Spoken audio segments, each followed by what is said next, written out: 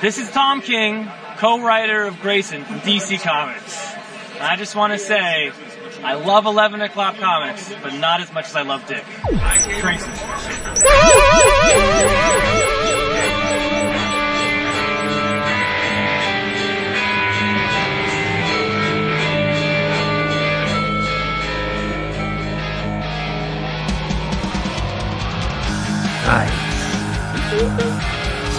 Fast.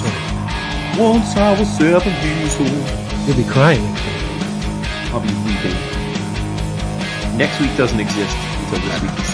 Mario will be Come on, ride the train. Ride it up. Got a little checklist right here.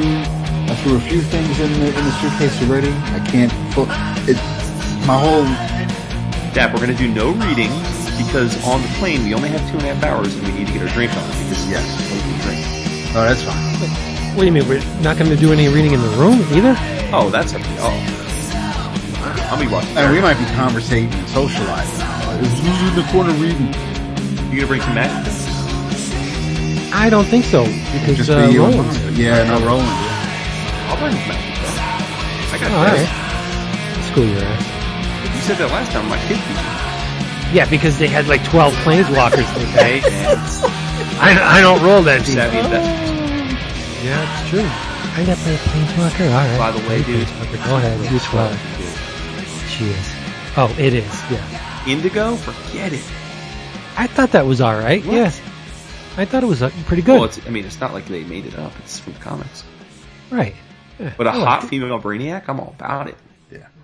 And what was neat is that it was super nice. Yeah, it was a throwback. So I mean, that was, and this week's episode, last night's episode, had another throwback, which I won't say anything about it. It was The best last part of night's that episode, was though? strong, The best part of the episode was, not that one, but the one before it, right? with the bounty hunter.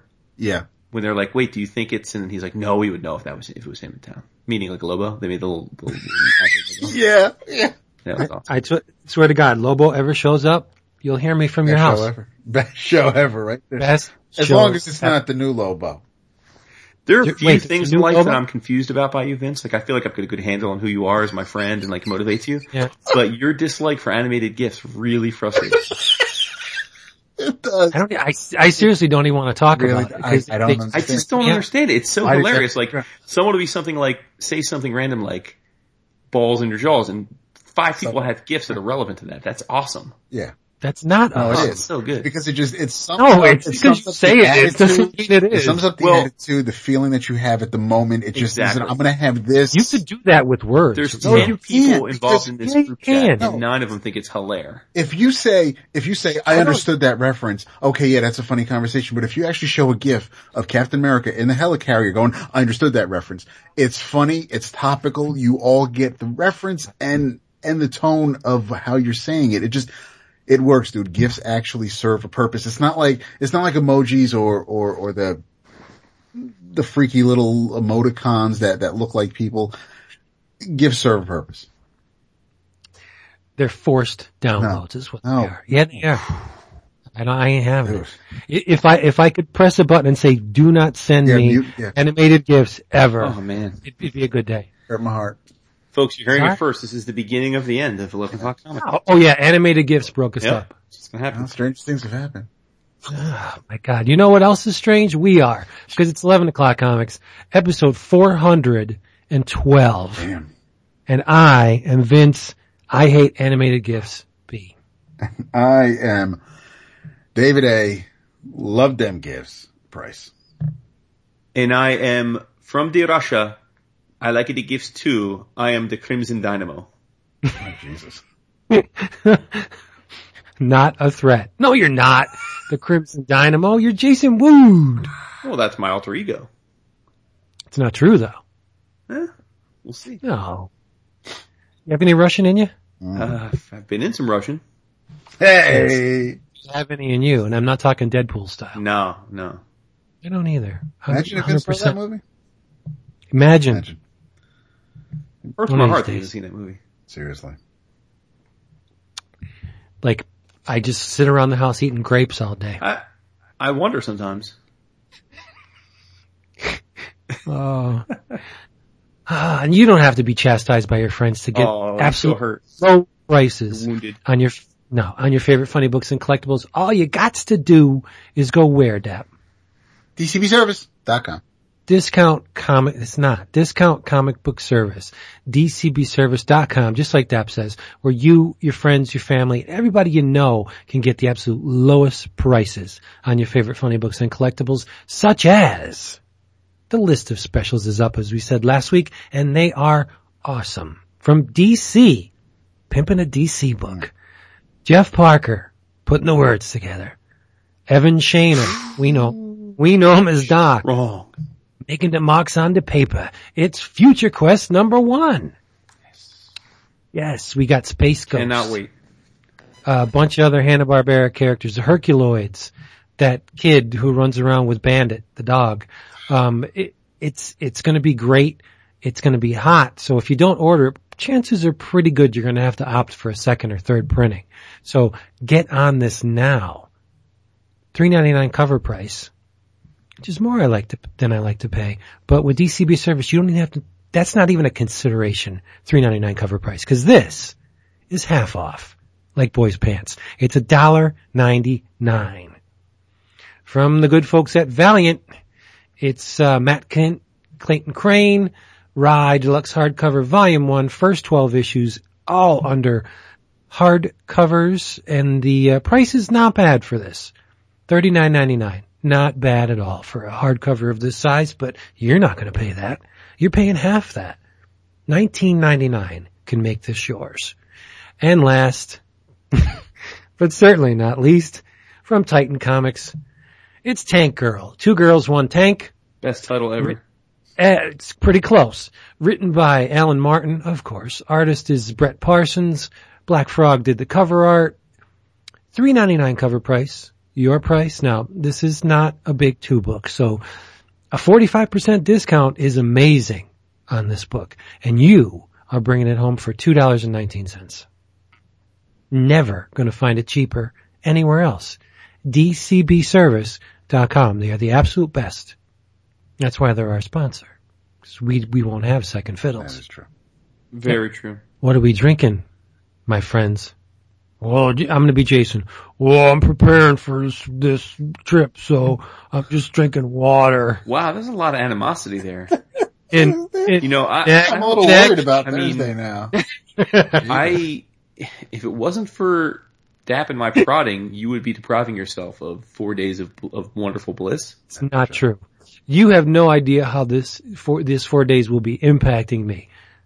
On positive side, I get to be with all my friends. On the negative side, it's probably going to set me back 2 weeks in terms of workload. Well, we're not going to even begin to think about that until the flight home on Sunday, though, right? Truth. But, so, you didn't like the impression? No, I didn't. Number one, my voice isn't that deep. Number two, I don't have a southern accent. That was like Paula Dean. Yeah, I know that was like my nipple popped that was like Paula Dean meets Smokey and the Bandit. But I am drinking Clos de los Siete, if you must know, and I'm drinking copious amounts of it. Nice. You didn't like the in aggregate part? Well, that was good, but you spoke in a way that suggested I was from like some hick town, like hick state, like West Virginia. Love you, Mario. I was going to go the John Houseman route, but I thought that would be too. I asked Sterling Liquors if they had any, and he's like, oh, that was big like 10 years ago, right? And I'm like, my friend drinks it. I'd love to try it. And he's like, no, let me see let me see what the distributor has. So next time we go, next week, I'll ask him about it. Maybe he'll have some, and I'll be able to try that. But, what are you drinking, Vince? Wow. They grow on vines. It's Cabernet Sauvignon. Wow. This is the last of the Woodbridge. All gone. No more. So I will actually have to make, cause I don't like white all that much. I did. Cause you're... No, but see, I did this is the thing. White wine is pissful. unless you're eating shrimp, you don't drink white wine. Shrimp gumbo, shrimp Creole. Unless you're with my kids, shrimp. and Bubba Gum. Shrimp and white wine. So, I used to like the white or pink or blush, you know what I mean? But now I'm just like, no, that's like, I need my white Zin, baby. I was like, nah, son, I don't want that anymore. I want the red. There's only one type of wine and it's red. Unless you're eating shrimp. Even when I make sockeye salmon, it's red wine for me. Shrimp cake. Best part about that was the sticky gums at the end. Cake. Goodness. I found there's we had a company over on Saturday night, so we had to make a quick run to the closer. Have shrimp toast. Liquor store. We do not have shrimp actually. I made some awesome pork loin though. So I finally, found another bottle of Redwood Creek. This is their Rich Red Blend. And it is, it does not break down, the varietals. All it says is that a rich blend showcasing flavors of ripe blackberry, pepper, and a hint of dark chocolate.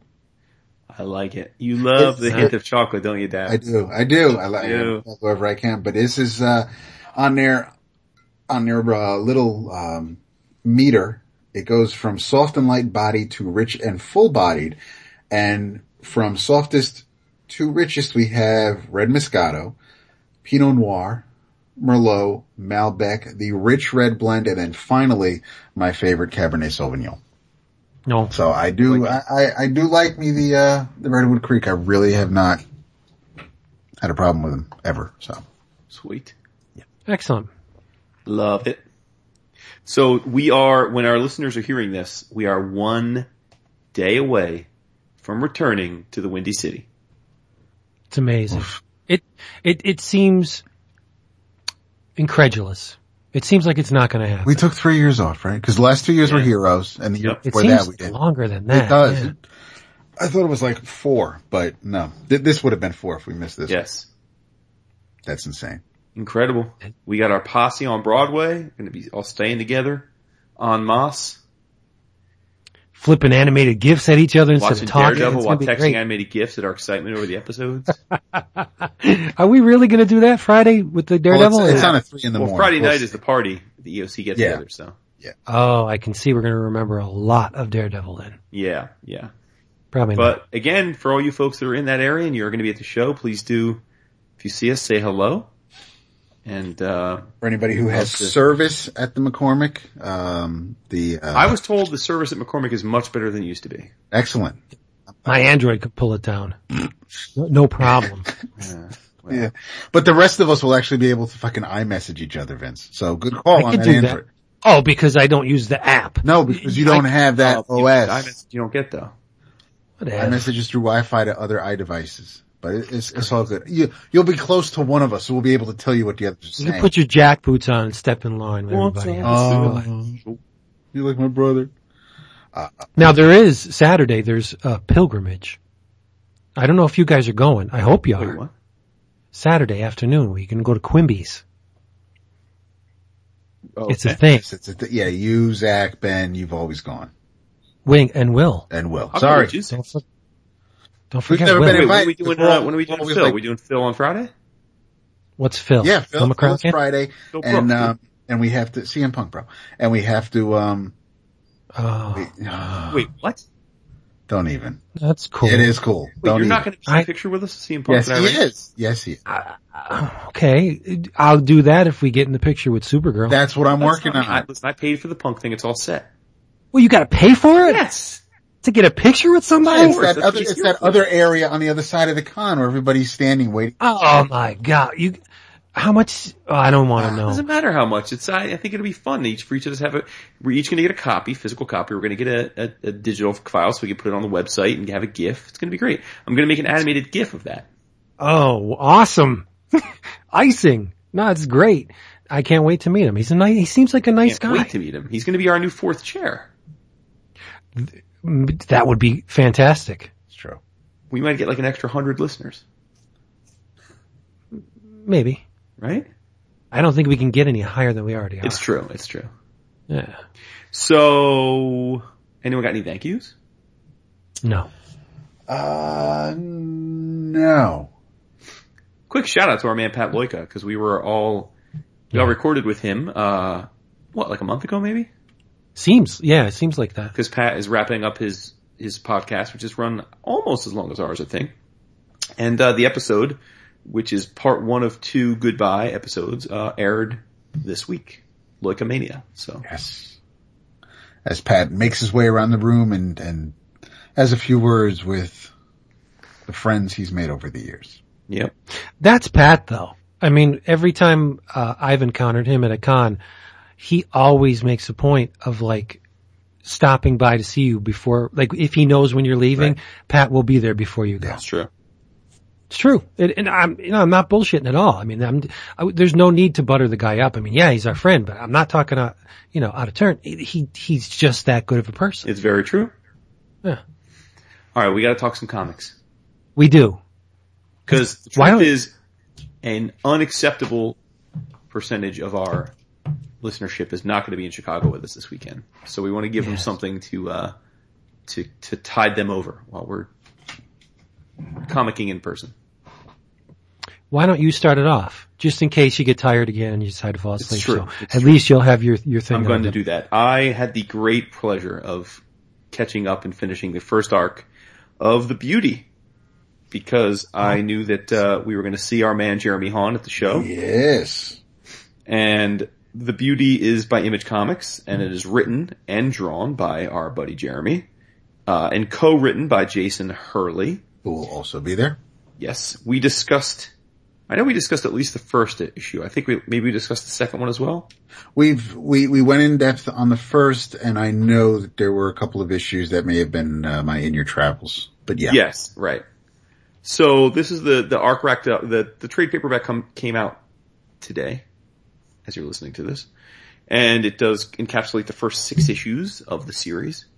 And for those that maybe are new to the show and don't remember our prior discussions, it is modern times in essence. We are introduced to detectives Vaughn and Foster, and it's a world where there's a new disease that's been titled the Beauty. And because it's a sexually transmitted disease, but unlike most diseases that have really horrible side effects, when you get the Beauty, you become beautiful. Your metabolism speeds up. You're more impervious to disease and injury. All of your fat melts away. Your muscles grow. Your features smooth out. You lose any scars, acne, whatever. You become beautiful, like the perfect physical embodiment of what you might otherwise be. So as you might expect, this is a sexually transmitted disease where people have actively pursued getting it, versus avoiding it, even though it's a disease. But we're brought into the equation where suddenly people are dying from the disease. They're essentially spontaneously combusting. And in its own way, this is very reminiscent to me of a series that I know you all are equally big fans of, Strike Force Morituri. Yes. Where seriously people they went through genetic manipulation and it gave them superpowers to help fight a war. They understood though that the superpowers were transient and that eventually they would run out and they would die, but they were willing to do it for the cause. Now people that are getting the Beauty don't know that they're going to die eventually, but it becomes quite clear in the early goings of the arc that this is in fact a side effect, that you have only so long to live, like 800 or some odd days, I think, is the average lifespan once you get it. And so what starts off in that first issue of a pretty neat kind of sci-fi Twilight Zone conceit turns into a hell of a fun, action-packed conspiracy adventure over the course of the arc. It ties into big pharma and, is there a cure? Is the cure being held back for profit? Are they trying to prolong your life versus cure it, even though they could cure it? Who's involved in the conspiracy? Why are they trying to hide it? There are government agencies involved. There are off-the-books covert assassin teams that may or may not be working for the government or the pharmaceutical companies. And our protagonists, these two detectives, are at the heart of this and are getting pulled deeper and deeper into this giant conspiracy. All I can say is it's unbelievably well done. I mean, the first issue was terrific and it left us on a great cliffhanger, but the book really does, over the course of those 6 issues, evolve nicely into a much deeper, broader, wider scope storyline where it isn't just the one thing you think it is in the first issue, but becomes a much more nuanced and engaging tapestry. It goes well beyond the elevator pitch. Yeah, exactly.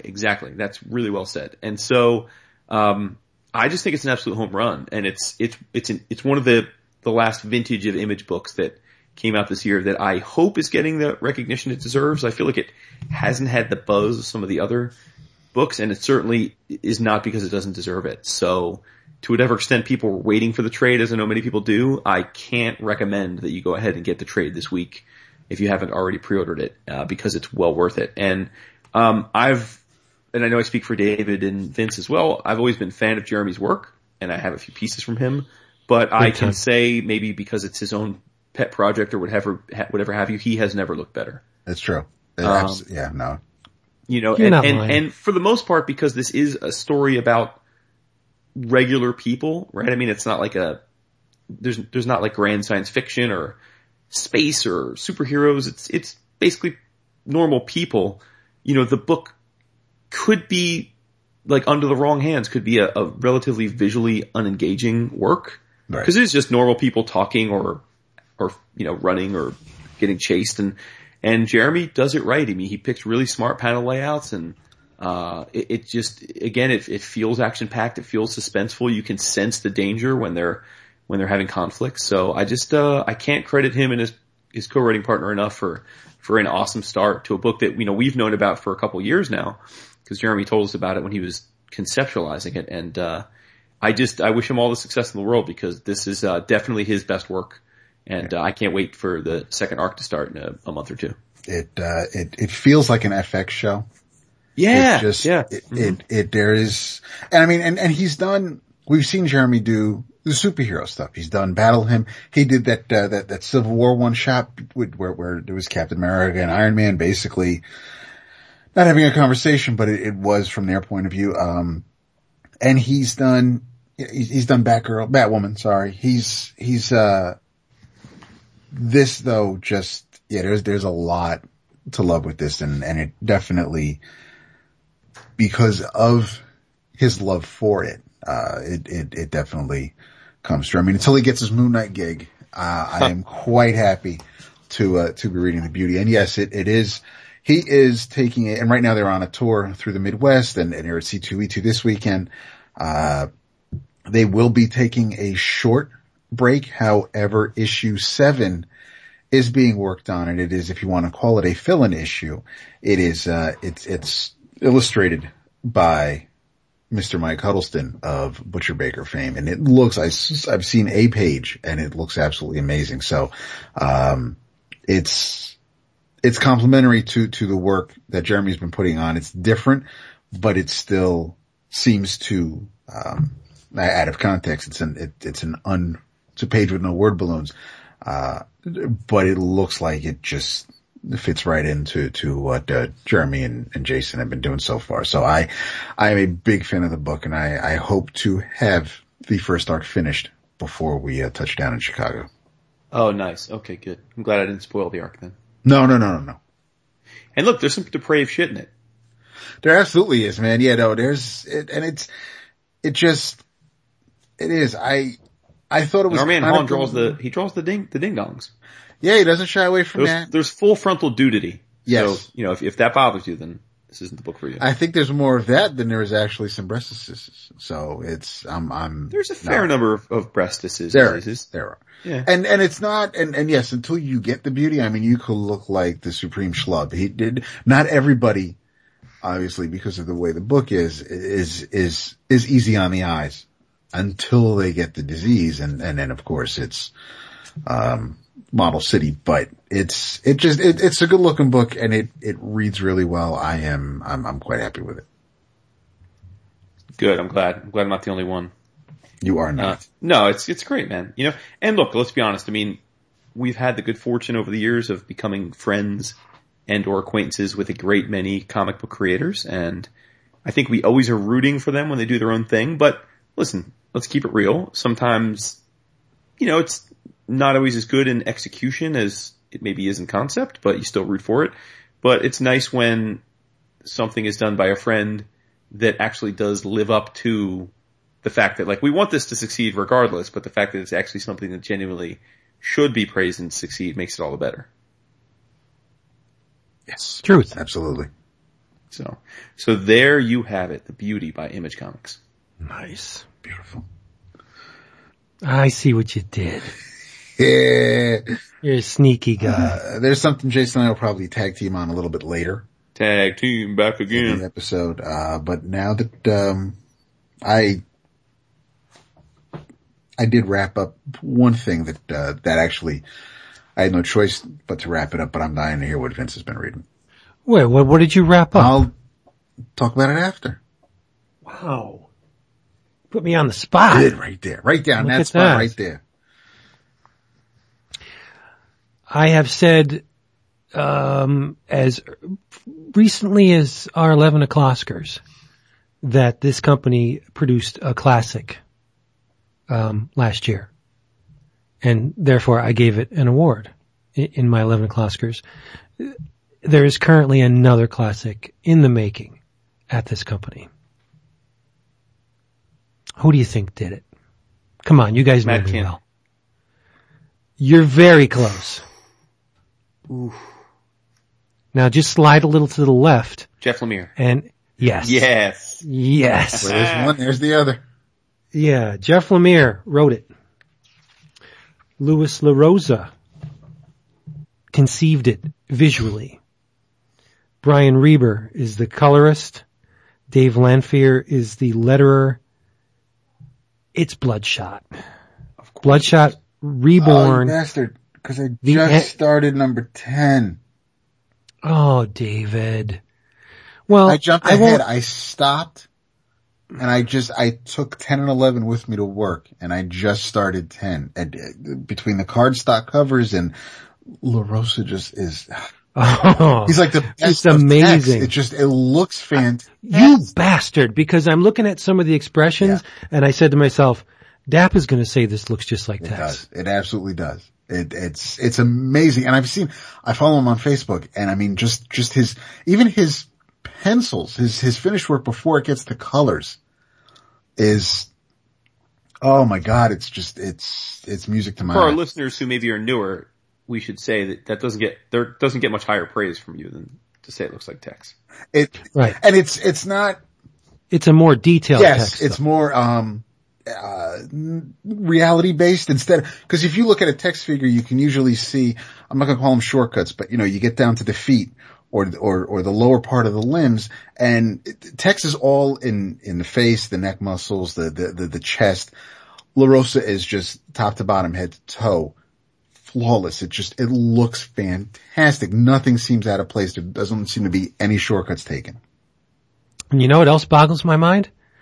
Brian Reber uses markers. Does he really? Freaking markers. That looks fantastic. Yeah, and because if you in the back pages of issue 11, it says artist commentary by Louis LaRosa, but it says in one panel there's a lot of stuff going on, and then it's mentioned where the LaRosa uses markers. Now LaRosa's not coloring it. LaRosa's Unless so it's doing the gray tones. he may be illustrating this in gray tones, and then Reber goes over it or embellishes it with color, which, looking at it, that's probably the process. Because what you now. see, these are probably the gray. There's no probably about it. That's exactly But the it's process. right. But where you see the gray in the gloves or Bloodshot's face, I might look at that as very light pencil, holding the pencil on its side and shading it that way. But yeah, no, it's what And it's not a cheat, but it's a very effective way to amass a wide spread of values. If you color over grayscale, half the work is already, no offense I don't want to, I'm not saying, no offense to Brian Reber, but if you're coloring over continuous tone art, half the battle is won. Mm-hmm. Right? But anyway, it's gorgeous. Whoever's responsible for these visuals, I don't know. Before you continue on, I do think it's worth pointing out that, you know, for all the give and take people have about Valiant, like, I have to say, you know, the one thing we used to say, if you go back to like when we started the show years ago, it seemed like most of the non-Big Two, with maybe the exception of Image, they often would struggle with finding quality artists, you know? Yeah. At least on a consistency basis. Like, and if they found one that they quickly moved on. And, you know, real talk, I mean, whether you're a fan of Valiant or not, I mean, to those of you who haven't read Valiant, it's fair to say that, like, they've had an amazing collection of artists, like, very consistently high quality artists. Right. Unlike companies like Dynamite. Yeah, or IDW. Or IDW. They pay low, so they get a certain caliber of talent. But Valiant seems to be star makers. They manage to find exceptionally good craftsmen, and they further hone their skills at Valiant, and then they emerge into these monsters. Like, they're just amazing visual stylists. Clayton Crane, La Rosa on Bloodshot, who was a great talent when he came into it, the Valiant, last year. I mean, these guys were awesome. They're just amazing craftsmen. But the story, if it was all just eye candy, it would be like, yeah, that's a beautiful book, but you know what, I'm not really going to talk about it. But the story of the Analog Man is amazing. It's set 30 years in the future. Which is why I had no problem jumping ahead. I only read up to like the first 2 or 3 issues of this new run. And I'm like, well, this looks amazing, first of all, and you want to talk about it so badly. This is absolutely a fantastic jumping on point. It is. Oh, sure. Cause, I mean, backstory, you don't really need to know it. No, it's all right there on the first page, but yeah, it just... Yeah, Ray and Magic are living in the outskirts in the desert. They're in this commune with, Ray is in charge of protecting, a bunch of people. Like, he still has the nanites, but he's not full on Bloodshot mode all the time. He's an old man. Yeah. And when he wants to, he can summon the nanites and they kick in and it's, the clock just turns back. He looks like vintage Bloodshot. He's all bulked out and he's got the Crimson Circle. It's Bloodshot. And, he makes a journey, and this is where they were very smart to, tie it into, Fury Road. He goes to Los Angeles, which is now a walled city, to steal water to bring back to his people. But there's something going on in Los Angeles. Like, it's not a utopia. They were once watched over by the Exo Manowars, not just one, but like squadrons of Exo units. And they've gone bad. There's this thing called the goo. Goo-tech. Yeah, and it's probably, and it's gray, so gray goo, it's probably nanites. And, the goo is just flooding through neighborhoods and populated areas and just devouring everything. What the goo doesn't devour, the Manowar units destroy. So it's just like, it's hell on earth. And, so Ray is going to steal water and runs into, a gang called the Shadow Men, and these guys are not nice. They're not nice at all.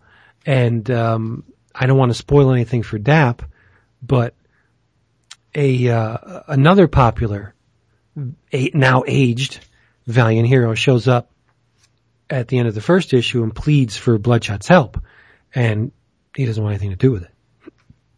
So, you know, what coerces Bloodshot to join the party, so to speak? You're going to have to read issue 11. but it is like Valiant, the people at Valiant know, or they seem to know, they seem to have some kind of precognitive ability where they know what's going to click, and they invest extra resources in the books in order to attract new readers. And that's smart. Like these issues of Bloodshot have a heavy stock cover.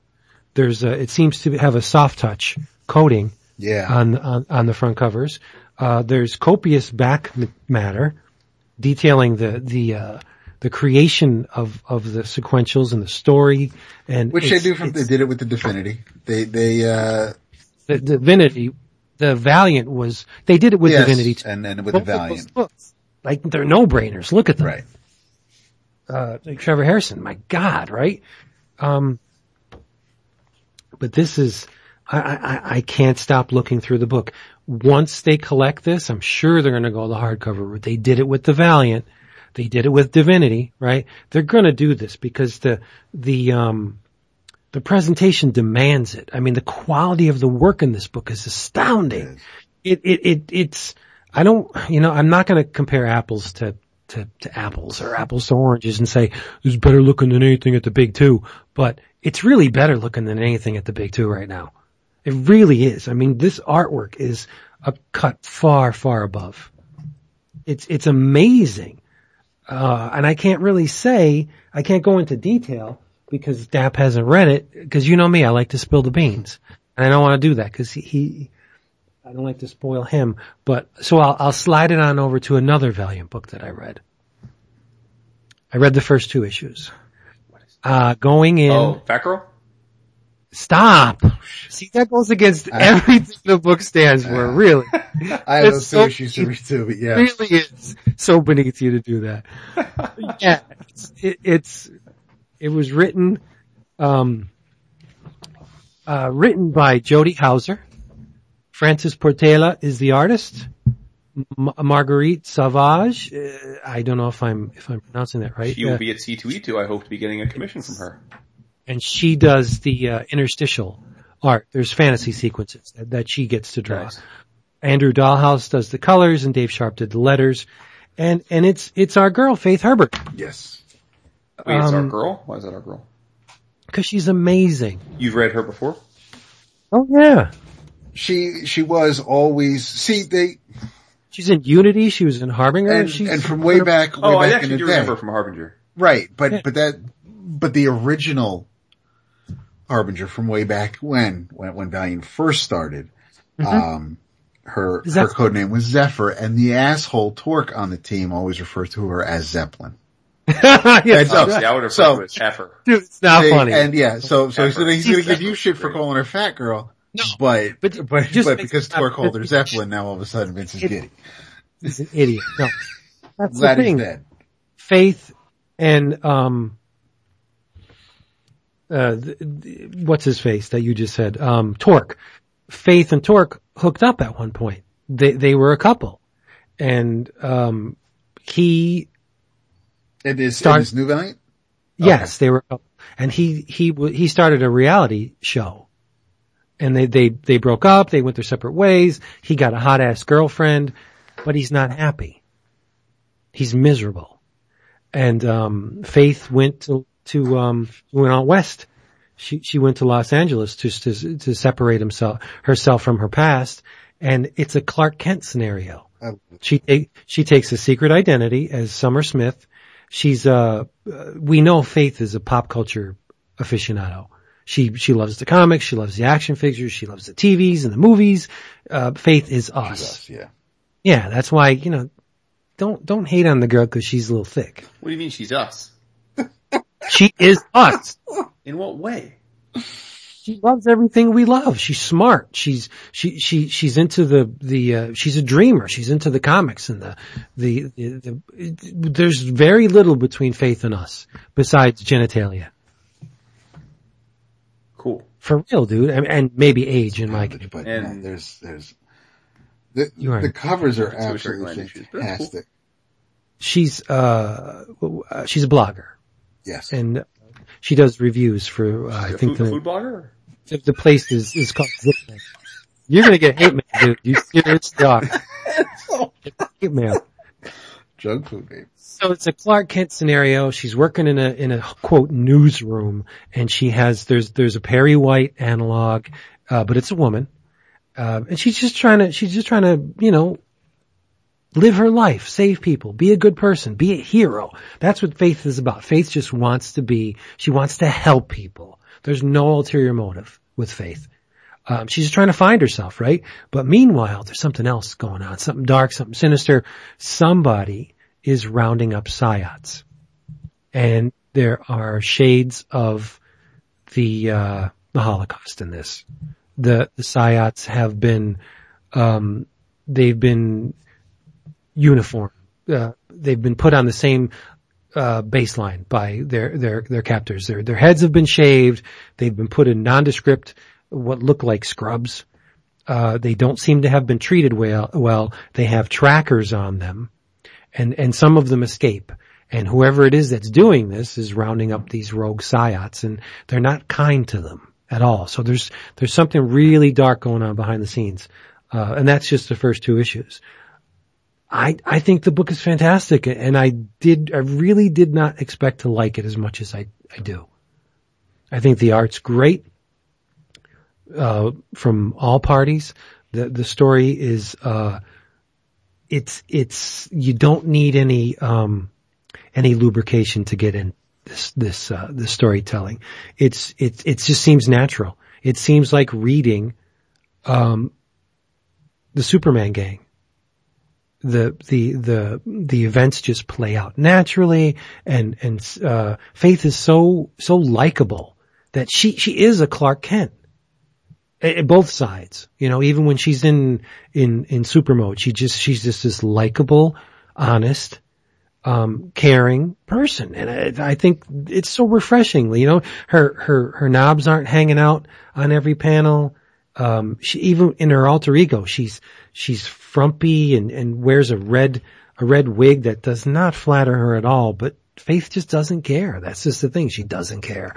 And when she goes to visit Torque in issue 2, and, first thing out of his mouth, yeah, I'm famous. You should have stuck around. Faith doesn't care about that. She doesn't want to be famous. She's all heart, this girl. And that's what really drives this book. It's just, there's a lot of heart in it. There's a lot of heart and faith. I think it's a great series so far. And, from what I've read, the first issue sold out twice. Like that. I think it's on its 3rd printing. Wow. Very nice.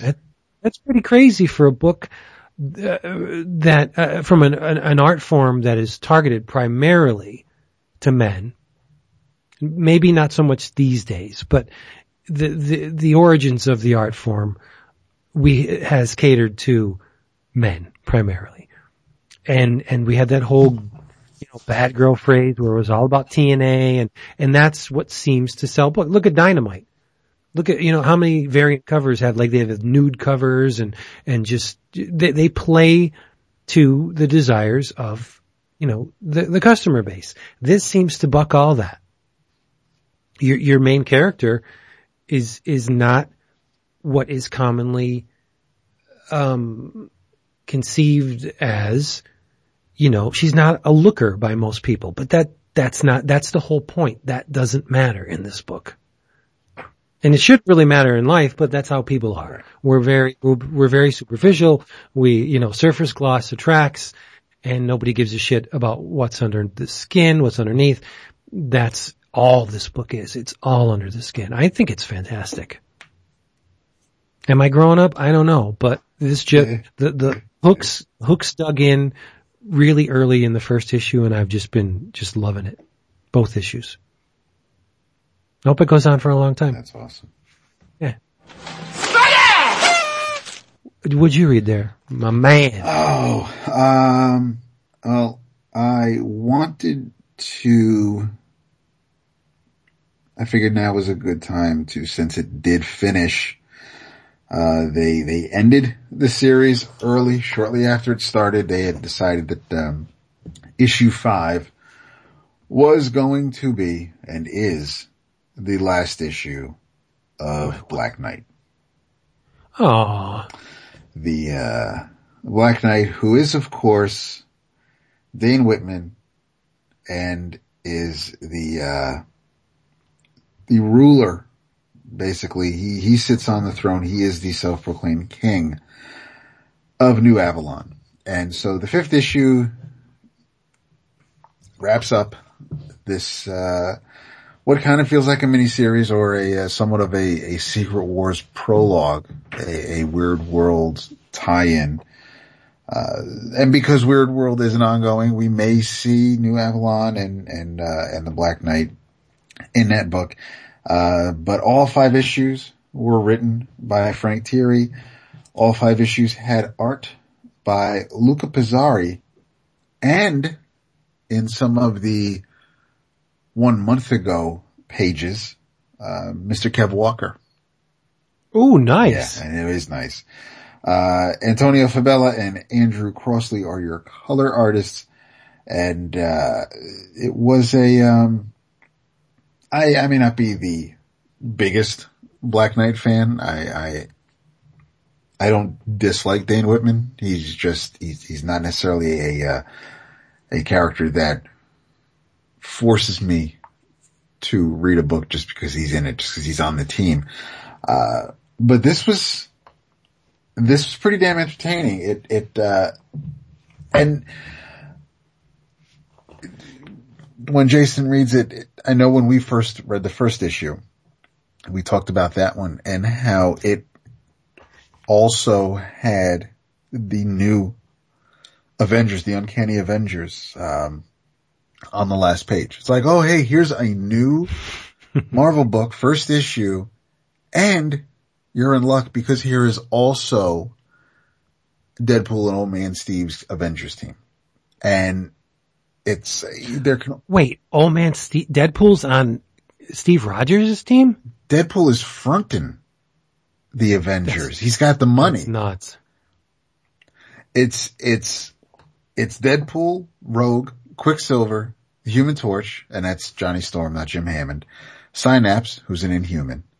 Brother Voodoo. And nice. I think that's it. And Steve Rogers. And Steve Rogers. But he's not in the field, is he? No, he is. He's in front and bossing everybody around like he does. Well, But there's a reason why they showed up at the end of the first issue, and that is because they were there to bring Dane back home, back from Weird World, to stand for his, basically to face the consequences of his actions, which we find out in the following issues, in issues 2 and 3. It turns out that Steve had enlisted Dane to be a member of his Avengers. And they were, Beast and Vision were running tests on the Ebony Blade. the Black Blade. Because it's getting stronger and, Of course it is. it's not, I mean, Vision can't even phase through it. The amount of heat it can give off when it's deflecting and firing flames is, pretty much unimaginable. It's just, it's insane. Did we learn nothing from Blue Oyster Cult and Michael Moorcock? Seriously. We have not. So while they're running tests on the Blade, the alarm goes off and the Avengers are called into action because, there is a crime. Yeah, I'll say a crime. There's bad guys are doing their thing and They're afoot. There are bad guys afoot, and it has to do with, actually, it was pretty funny when they showed up, because the bad guys are none other than, hold on, I'll get into the page,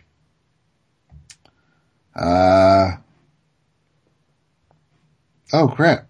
No, that's not the page. It's the exemplars. Okay. So, when Dane asks Hank who they are, he says, they're like Juggernaut's cousins for all intents and purposes. And the Avengers are pretty much doing their thing and handling their business.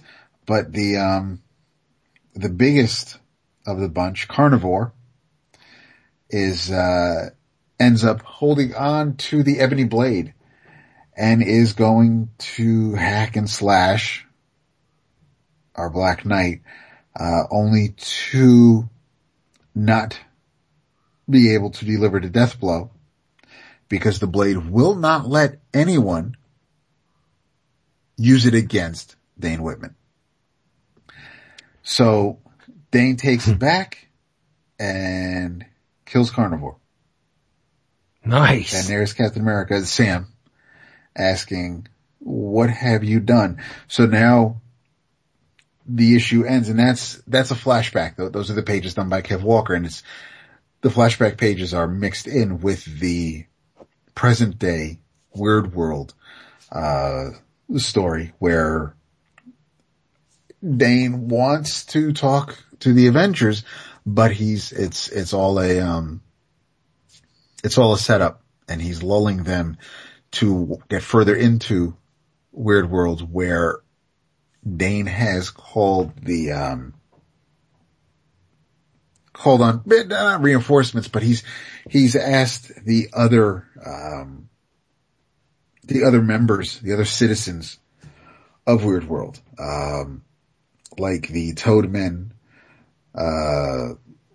there were the apes from Apelantis, Amazons, and giants, and No Man Things. But what's funny is when Dane is telling them, listen, the Avengers are coming. We have to stop them. If you work with me, we can stop the Avengers. They're going to come here to conquer Weird World. And, the king of the Toadmen said that, we're going to stand with Black Knight because before my men and I, were trapped here in this place, we encountered, something that we've never encountered before. We encountered an Avenger. We encountered the Hulk, and it's one of the older pictures of the Hulk. So, that was a nice connection to some, on Weird World. No, before they got to Weird World. Oh, so okay. The Toadmen are obviously an older monster from the Marvel days from way back when. It does my heart so good to see that Marvel's really running with this Weird World concept. And of all the things out of, Secret Wars that stuck, that was, my favorite. Yeah. But the one that I thought would not connect at all with people. And it's just so out there because there's not a lot to invest in. You don't have to worry about it. Everybody, the supporting cast of Spider-Man or 18 different Avengers books. It's Weird World. That's it. You're in it. And it's a process. You just run with it because it's running with you. So basically, the third issue is the Avengers are, during the whole thing with Carnivore being dead, the Avengers are trying to clean up the mess, and they notice that, Black Knight has gone missing. And up comes, Dr. Rebecca Stevens, who is a Black Knight and Ebony Blade expert. Of course. So she's alone with the Avengers at this point. She comes in because she realizes that, she mentions that, Black Knight killed, Savage Steel, which happened in the original Sins miniseries, which was the anthology book where other characters in the Marvel Universe that didn't have an ongoing, they got a few pages as far as what their original sin was. And that was, that happened in that issue.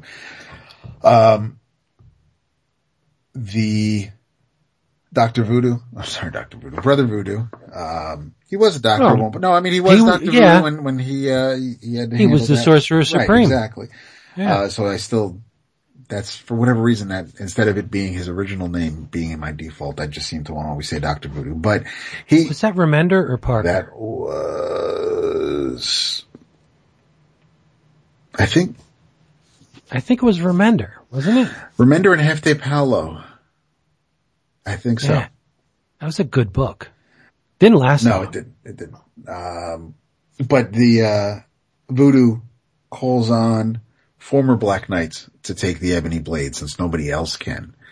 The Avengers end up taking him down and jailing him. And we also cut to, the events leading to Black Knight getting to Weird World. He ends up stealing a Quinjet. He's, kind of talking to himself, talking to the Blade. You could tell he is not all there. And, he is flying to the Bermuda Triangle and the Avengers are hot on his tail. Vision actually ends up on that Quinjet. He blasts Vision off the plane and a portal opens and he ends up flying right through it and into Weird World, and then the portal closes and now the Avengers have to figure out how to get there. So this is why they were there at the end of the first issue. It's not like it was just like, hey, don't forget to read this Uncanny Avengers book, and we just happen to have this team show up here in this book. The fourth issue, Dane is in prison trying to figure out a way out. Dane has Bolton, who is his shield, his bodyguard, as well as Alkira, who's the captain of Black Knight's Guard. Again, it's all just a big misdirect so that Black Knight can get out of jail. While this is happening, actually when they imprisoned Black Knight, Steve Rogers decided to hold on to the Blade. But the Blade is slowly seeping its way into Steve Rogers. And the series ends with Dane and Steve having to, come to an understanding. There is the bad guy from the first issue that got away. He shows back up and, there's a connection to Hydra and Baron von Strucker's Satan Claw. It's I enjoyed it a lot more than I thought I would. It ends well. I mean, it's at first you're not sure if the Avengers are going to leave Dane here on Weird World because he is a good man. He'll look over everything. He'll lord over New Avalon and its residents. Well, the Ebony Blade will go back to the regular world and it'll be kept safe. So this way Dane isn't influenced or possessed by the Blade and the Blade won't be so close to Dane where it can always call to him and he can rescue it. And we figure that that's going to be the way it'll work until it doesn't. And that's what you have to find out about in the fifth issue. But overall, I was just happy to have a consistent creative team on 5 issues. It's a funky story that this will make. This is the kind of story where you'll find the trade paperback at a convention for $5 and then you'll read it and you'll be like, wow, I wonder why that was only 5 issues. I don't know why. And it's fun. It's quirky. It tells a complete story. And, if you're a Black Knight fan, then you were probably already getting this, but it's fish out of water. Weird World is not his usual place to hang out in. And I mean, and the dude's he has not had an easy life. I mean, I don't know if he was the leader, but he was of course in the Leather Jacket Avengers era. Yeah. He was on the Captain Britain and MI13 team. But Dane Whitman's a fish out of water, regardless. Unless he's not in the era, and I think he works best in an Avalon type setting. Naturally he is the Black Knight, but he didn't quite fit on the Avengers, especially the leather jacket Avengers. When you have Hercules on the team, what more do you need? And I don't think he really worked all that well with MI13. I like Dane, but like you said, I think you said it best. Is there anyone who picks up a book because of the Black Knight? He's window dressing, right? Yeah. There are some creators who are like, oh, I have the perfect story for the Green Nobody Goblin. has ever bought a book because of Dane Whitman.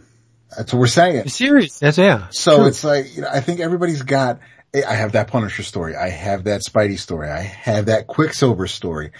I don't know anybody who's got, I know, I'm reaching. I don't know anybody I'm just trying to make Quicksilver a little better than Black Knight right now, which is hard enough. Is this for real? What? Sorry.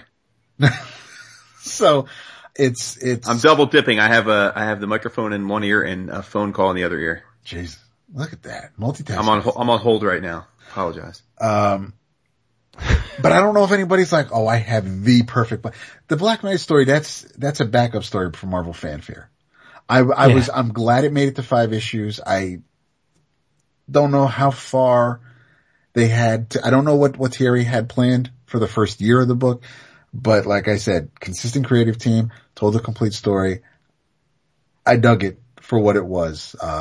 But at the end of the day, it was still a Black Knight book, and I'm like, all right, so I read that's my Black Knight story for 5 years. I'm good. I think his crowning moment was the cover of Avengers 47, 48? What, the Busiek Perez days? Or, way back. I'm going, Okay. Silver Age Avengers. Right.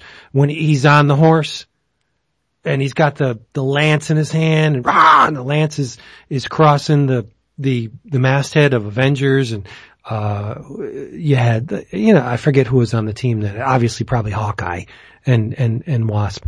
But that's a great cover. But I don't know.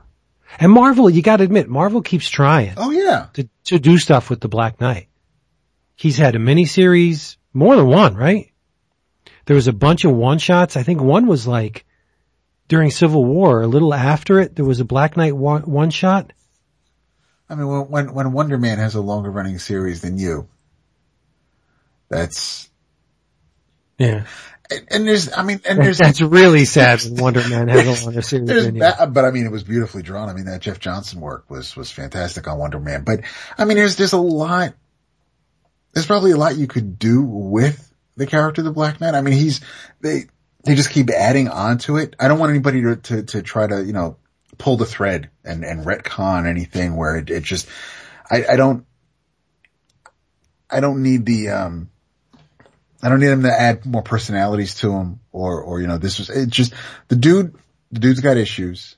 And I think what Ellis did with Moon Knight a couple of years ago and then handed it off to Wood and then, Cullen ended the series and now it's back with, or will be back with Lemire and Smallwood again.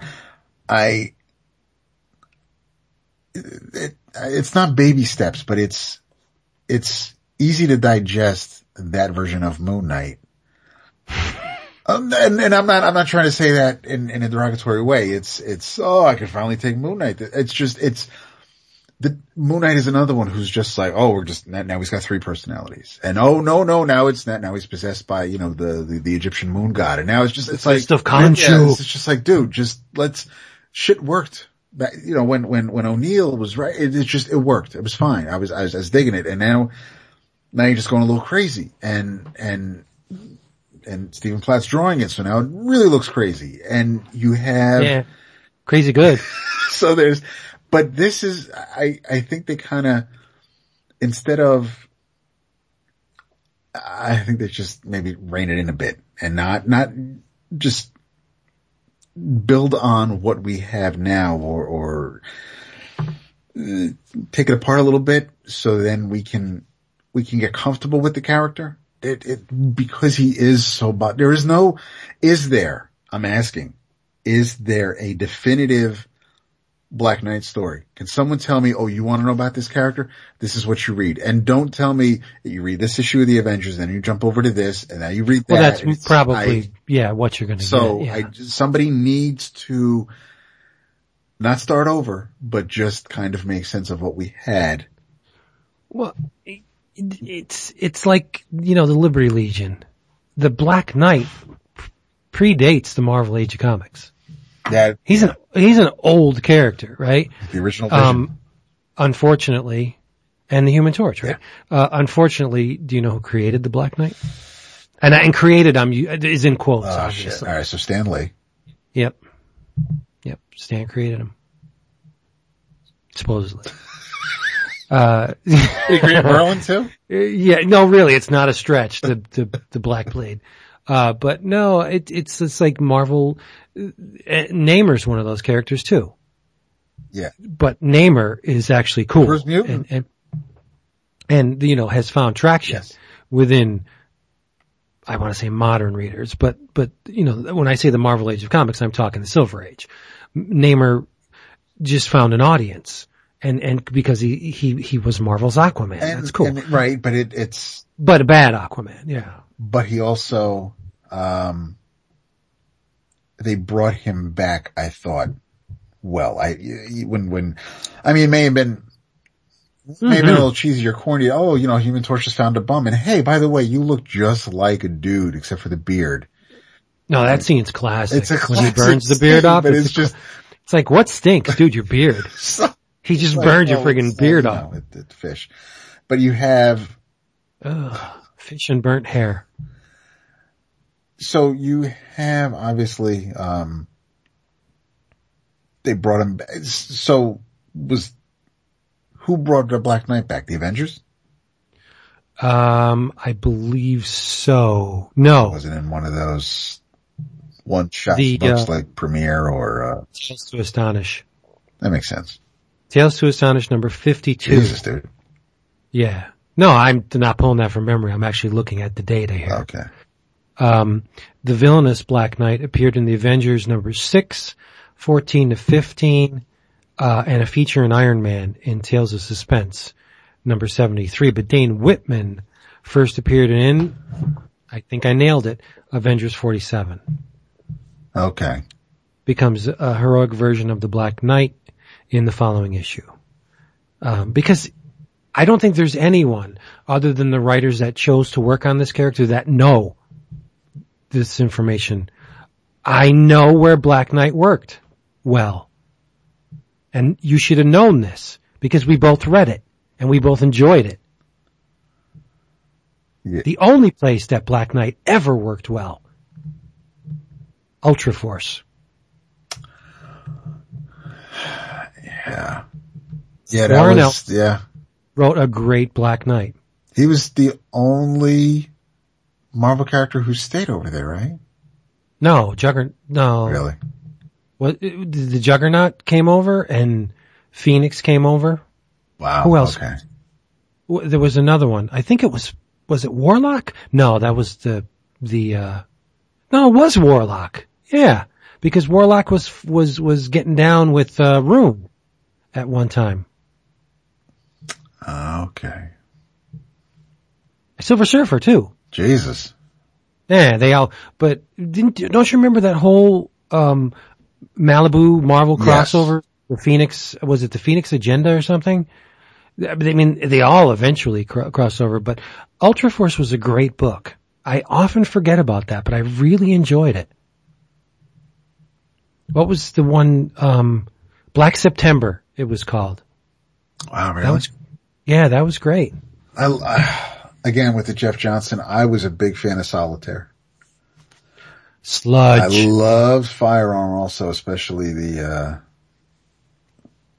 Cully Hamner cover. And man, the Nightman was corny as hell, but Derek Robertson started off the series with the first couple issues, and then unbelievably, say it, Kyle Hotz slayed it. I loved that. Yeah. And, I mean, a shitty syndicated show that I think lasted for 2 Saturdays. But it was horrible.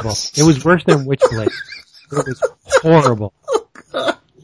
Witchblade was like, Witchblade was like, there was a time when I thought like, okay, that's the first compared ever. to, yeah. Not Black Knight. Yeah. But Nightman was pretty poopy. But I think maybe I'll look for some Malibu books, Ultraverse books. You're gonna get them for $0.25 piece. Oh yeah.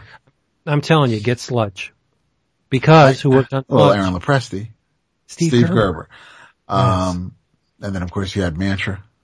I'm not surprised. Every Mantra issue. I'm not surprised.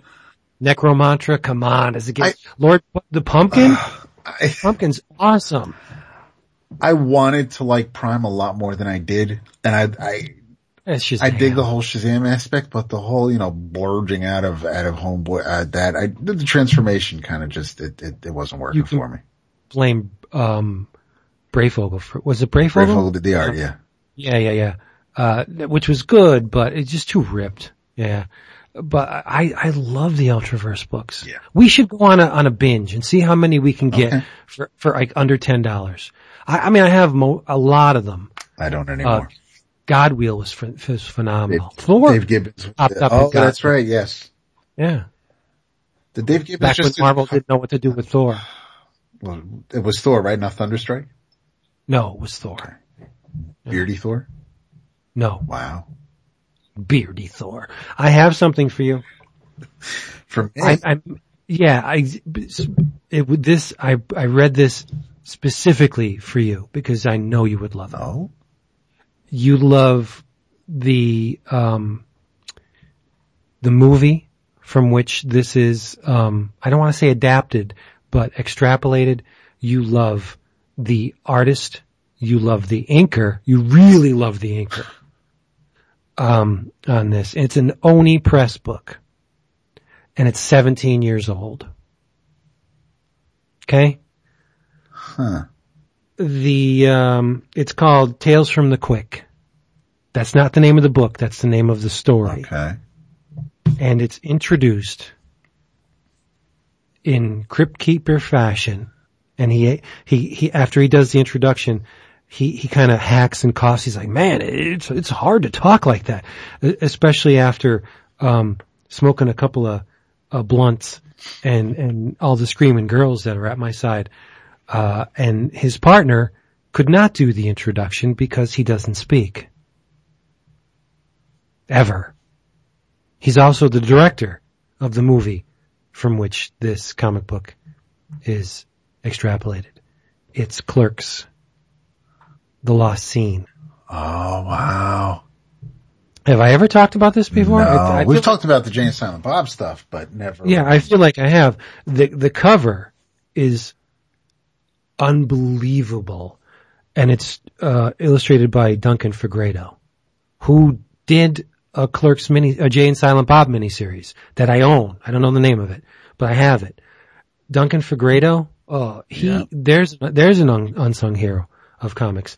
But, so Jay introduces the story as a lost chapter from Clerks. And it occurs right when, Dante and Randall go to the funeral home. Yes. And it says 5 minutes later. I read this once. Yeah, this tells you what happens when he went into the funeral home. Randall's being an asshole as usual. And he collects, the prayer cards that they print for funerals, that list, on the front they'll have like the Jesus or some, saint or Catholic figure, like usually Jesus or Jesus and Mary or, Mary and somebody else. And on the back they have a prayer and the person's name who has deceased. who is deceased, right? And in this case, it's Julie Dwyer, the girl that died in the pool. But it seems that Dante has history with this girl. Yep. They were once very intimate. Which is why they wanted to go. Extremely. Which is why intimate. Dante had to close the shop to go. Right. Julie and Dante were getting busy in Julie's living room to the point where he had her pants one leg off, because that's what you do in the living room. And he was doing the cunnilingus. And she was really getting into it, and wouldn't you know, Julie's parents came home right in the middle of the cunnilingus interruptus. And from that moment on, Julie's parents wanted nothing to do with Dante. And Dante makes this very clear to Randall going in to the funeral home that her parents don't like me at all. They hate me. So please, do what you got to do. I'm going to go right up to the casket, say my last goodbyes, and let's get out of here. But Randall, being Randall, goes up to the parents and tries to console them in Randall's inimitable way. And they ask him his name, and he says, well, I'm Randall Graves, and this is my friend Dante, Mrs. Hicks' son. And the parents of the deceased knew Dante's mother, and that's what they've always known him as, Mrs. Hicks' son, Dante, and they hate him. And as soon as they see him, like their expressions just change from like mourning and regret and loss to like out and out hatred. They just cannot stand him. So, Dante's like, all right, I gotta say my last goodbyes. He's trying to make the best of the situation. And for whatever reason, Julie's buried in a miniskirt and a tube top. I don't know why. And they don't know why. Nobody seems to know why. So, while Dante's at the casket, Randall wants to go. He's like, dude, I'm done. I just gotta get out of here. Just gotta go. And Dante throws him the keys, but when he throws him the keys, Randall fumbles them, and they pop back into the casket and slide down Julie's belly into her miniskirt. So those are not only Dante's keys, they're also the keys to the shop as well. So he has to get his keys. Now, an intelligent person would say, all right, I'm going to stick around to the end of the viewing and try and slyly shimmy on over to the funeral director and see if he could help me out. But no, Dante's not all that bright. He's really not. And so he tries to look like he's racked with sadness, and he's kneeling in front of the casket, and he fishes his hand into the miniskirt, and the father goes completely bonkers, apeshit. The father and the mother crying, screaming, sweating, like the mother's mascara is all running down her face. She's calling him a pervert, like, it's happening again. The casket tips over, Julie's body falls out. This is like typical Kevin Smith. And I enjoyed it nonetheless. It's lowbrow, it's base, but it's funny. It really is. It's nothing. I mean, the joke is really not all that complex. It's not many Kevin Smith jokes are, right?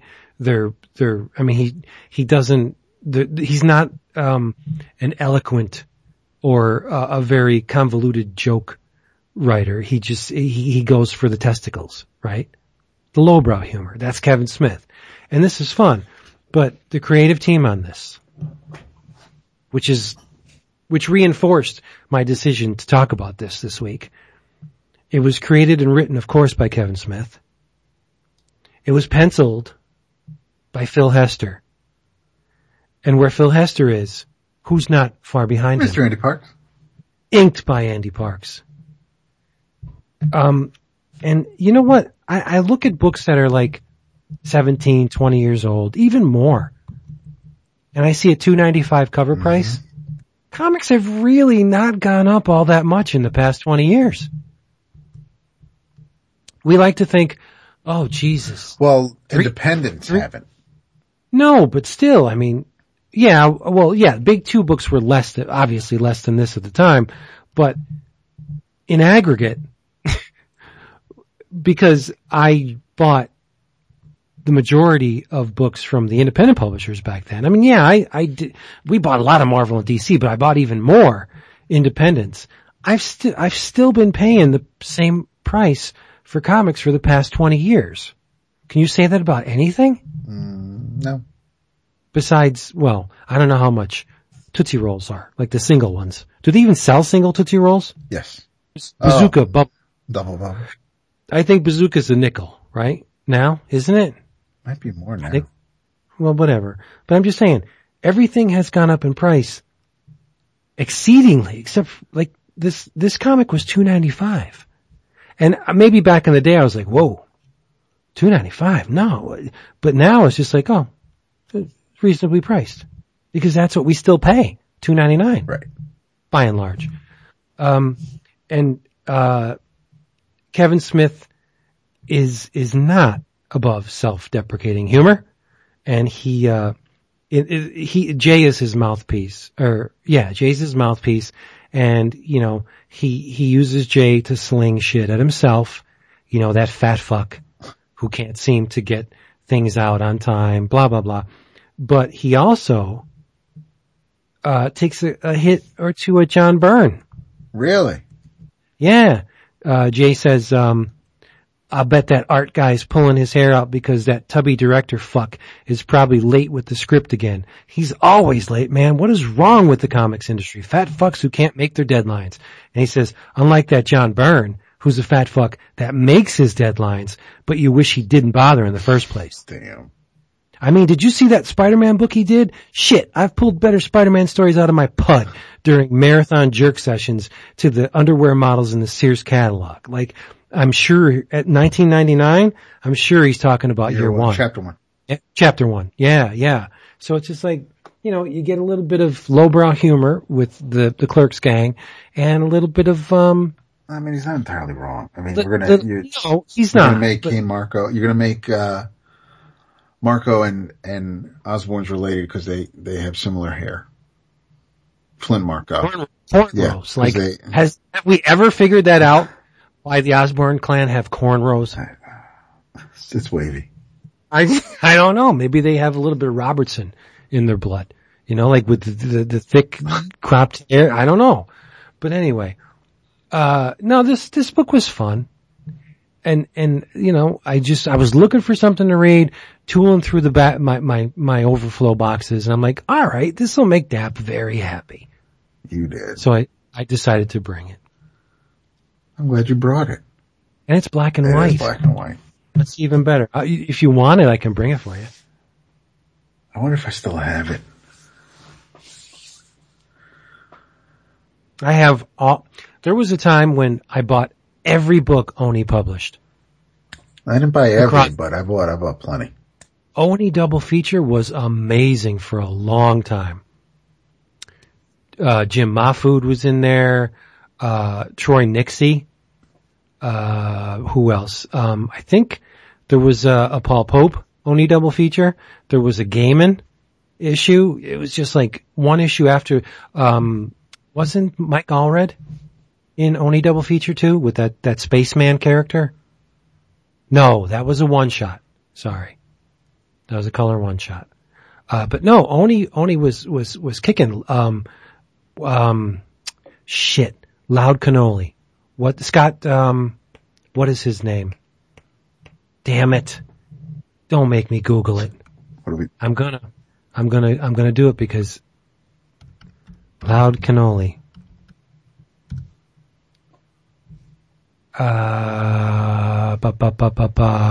Scott Morse. I knew it was Scott. Yeah, Scott Morse is great. And, then I don't know if it was because of lack of sales. I'm sure that was a contributing factor, but Oni seemed to change direction a bit, move into different types of books. You're and so racist. Why? Just kidding. Just seemed like the most random thing to say at the moment. No, I thought my Robertson DNA was in bad taste. I don't know. Was it? No. Okay. Yeah, Oni, there was a period of time that Oni lost me, and it's only been the past couple years where they kind of pulled me back in. Just when I thought I was out, you know? But yeah, so Jason, while you were gone, I talked about Kevin Smith, of all people. I was listening, I just couldn't speak, because I had you on mute so that I could be speaking on my conference call, but I had you in my ear while I was trying to talk. Have you ever read any of these, early Oni press books? I think the only early Oni press book I've read was the Sean Murphy joint, Off-Road. Oh. That's not so early. So then no. It's early for him. It's early, yeah. It's early, Murphy, yeah. Cool. So, pick up your slack, young man. Well, Dap and I are going to tag team on something. How fortuitous. I know, right? It's almost like we timed it. Mm-hmm. Almost. So Dap, as we often are wont to do, because we chat frequently, or at least David and I chat frequently. And send gifts. I give up. No, stop it. Dap says, hey, Booze, I read the Infinity Entity #1, so if y'all might want to do that too. Now see, I gotta take issue with that. What? Wasn't it supposed to be in our normal spot? It was. It wasn't. It was. Oh, you're thinking of the other spot, the DB. Yeah. He was on the Comics House. CX, yeah. I don't do cons. Oh, well, that's your bad. But what's it called? Infinity what? The Infinity Entity? Oh. And per the credits page, the story takes place between the events of Thanos, the Infinity Relativity OGN, and the forthcoming Thanos, the Infinity Finale OGN. Wow, how many of these are there? There's like 4 now, right? Yeah. An infinite amount. Written by Jim Starlin, as you might expect. And the big draw for me, illustrations by the incomparable team of Mr. Alan Davis and Mr. Mark Farmer, with colors by Jordan Boyd and letters by our good friend Joey Sabino. And, Dap, you're the one that wanted us to read this, so I don't want to steal your thunder. No. It's, you. Now, full disclosure, did you read the aforementioned OGN? Because I did not. I did not. Okay. I don't know. I remember Annihilation and Warlock's part in that. I do not really remember, the death of Warlock that he references early on in the issue. Actually, what that the credits recap page mentions.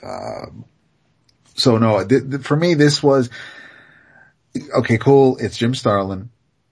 Okay, cool. It's Cosmic. So it's Jim Starlin for that. Great. And he's coming back to one of his characters. And I may not be a huge Warlock fan, but I do appreciate the character and respect the history. But for me, once I heard that Davis and Farmer were doing the art, I was all in. It is so hard for me I love a lot of art teams, and Vince just got done talking about Hester and Parks. There's Vernon Austin, there's Vernon Kessel, there are so many, there's Grumman Hazelwood. We've had some really, really great penciler inker teams over the years. But consistently and near perfect quality each and every time, for me, there is none better than Davis and Farmer. Amens. It looks like it comes so easy to them. And I've seen Davis and Neary, and that's fine. That's really good, really solid, but there is something about Farmer's just little flourish, the curve, the lushness, and they just absolutely, in my mind, are perfect together. And I had no idea what to expect with this. And obviously this is a alternate reality type story to a degree, especially in this first issue. Adam Warlock basically has amnesia. He knows things, but he doesn't know everything. He doesn't know his name, but he knows that maybe Earth is someplace that's calling him, calling to him. So he's gonna go to Earth and he's gonna go find some heroes. And he's gonna find a particular group of heroes that he remembers going by the name the Avengers. But these Avengers they are the founding fathers of the Avengers, but they are not the versions we know. It's Iron Man in the big gold original. It's the Mark I armor, but the gold version. Thor, a Hulk with 3 toes who can carry on a conversation, so he's not the mindless brute, and Ant-Man and Wasp. And Ant-Man can also become Giant Man at this point in time. So Warlock is gonna go and visit and say, hey, maybe my friends here can point me in the right direction, tell me who I am and help me find my way. But because of how he introduces himself and shows up in their crib, they just go batshit crazy and start attacking him. and it's a beautiful few pages, and I don't know how deep we want to go into it, but it's just, I don't know what to make of this. The last page is fantastic because now you're just like, all right, I gotta know where the hell they're going with this. But we do get we do see the Guardians, and it's the Guardians that we're familiar with. It's Drax and Rocket and Star-Lord and Gamora. So you see the crew. One of them is not doing too well. So Warlock is going to help out a bit. And I have no idea. When you look at the cover to the next issue, it's Thanos standing over a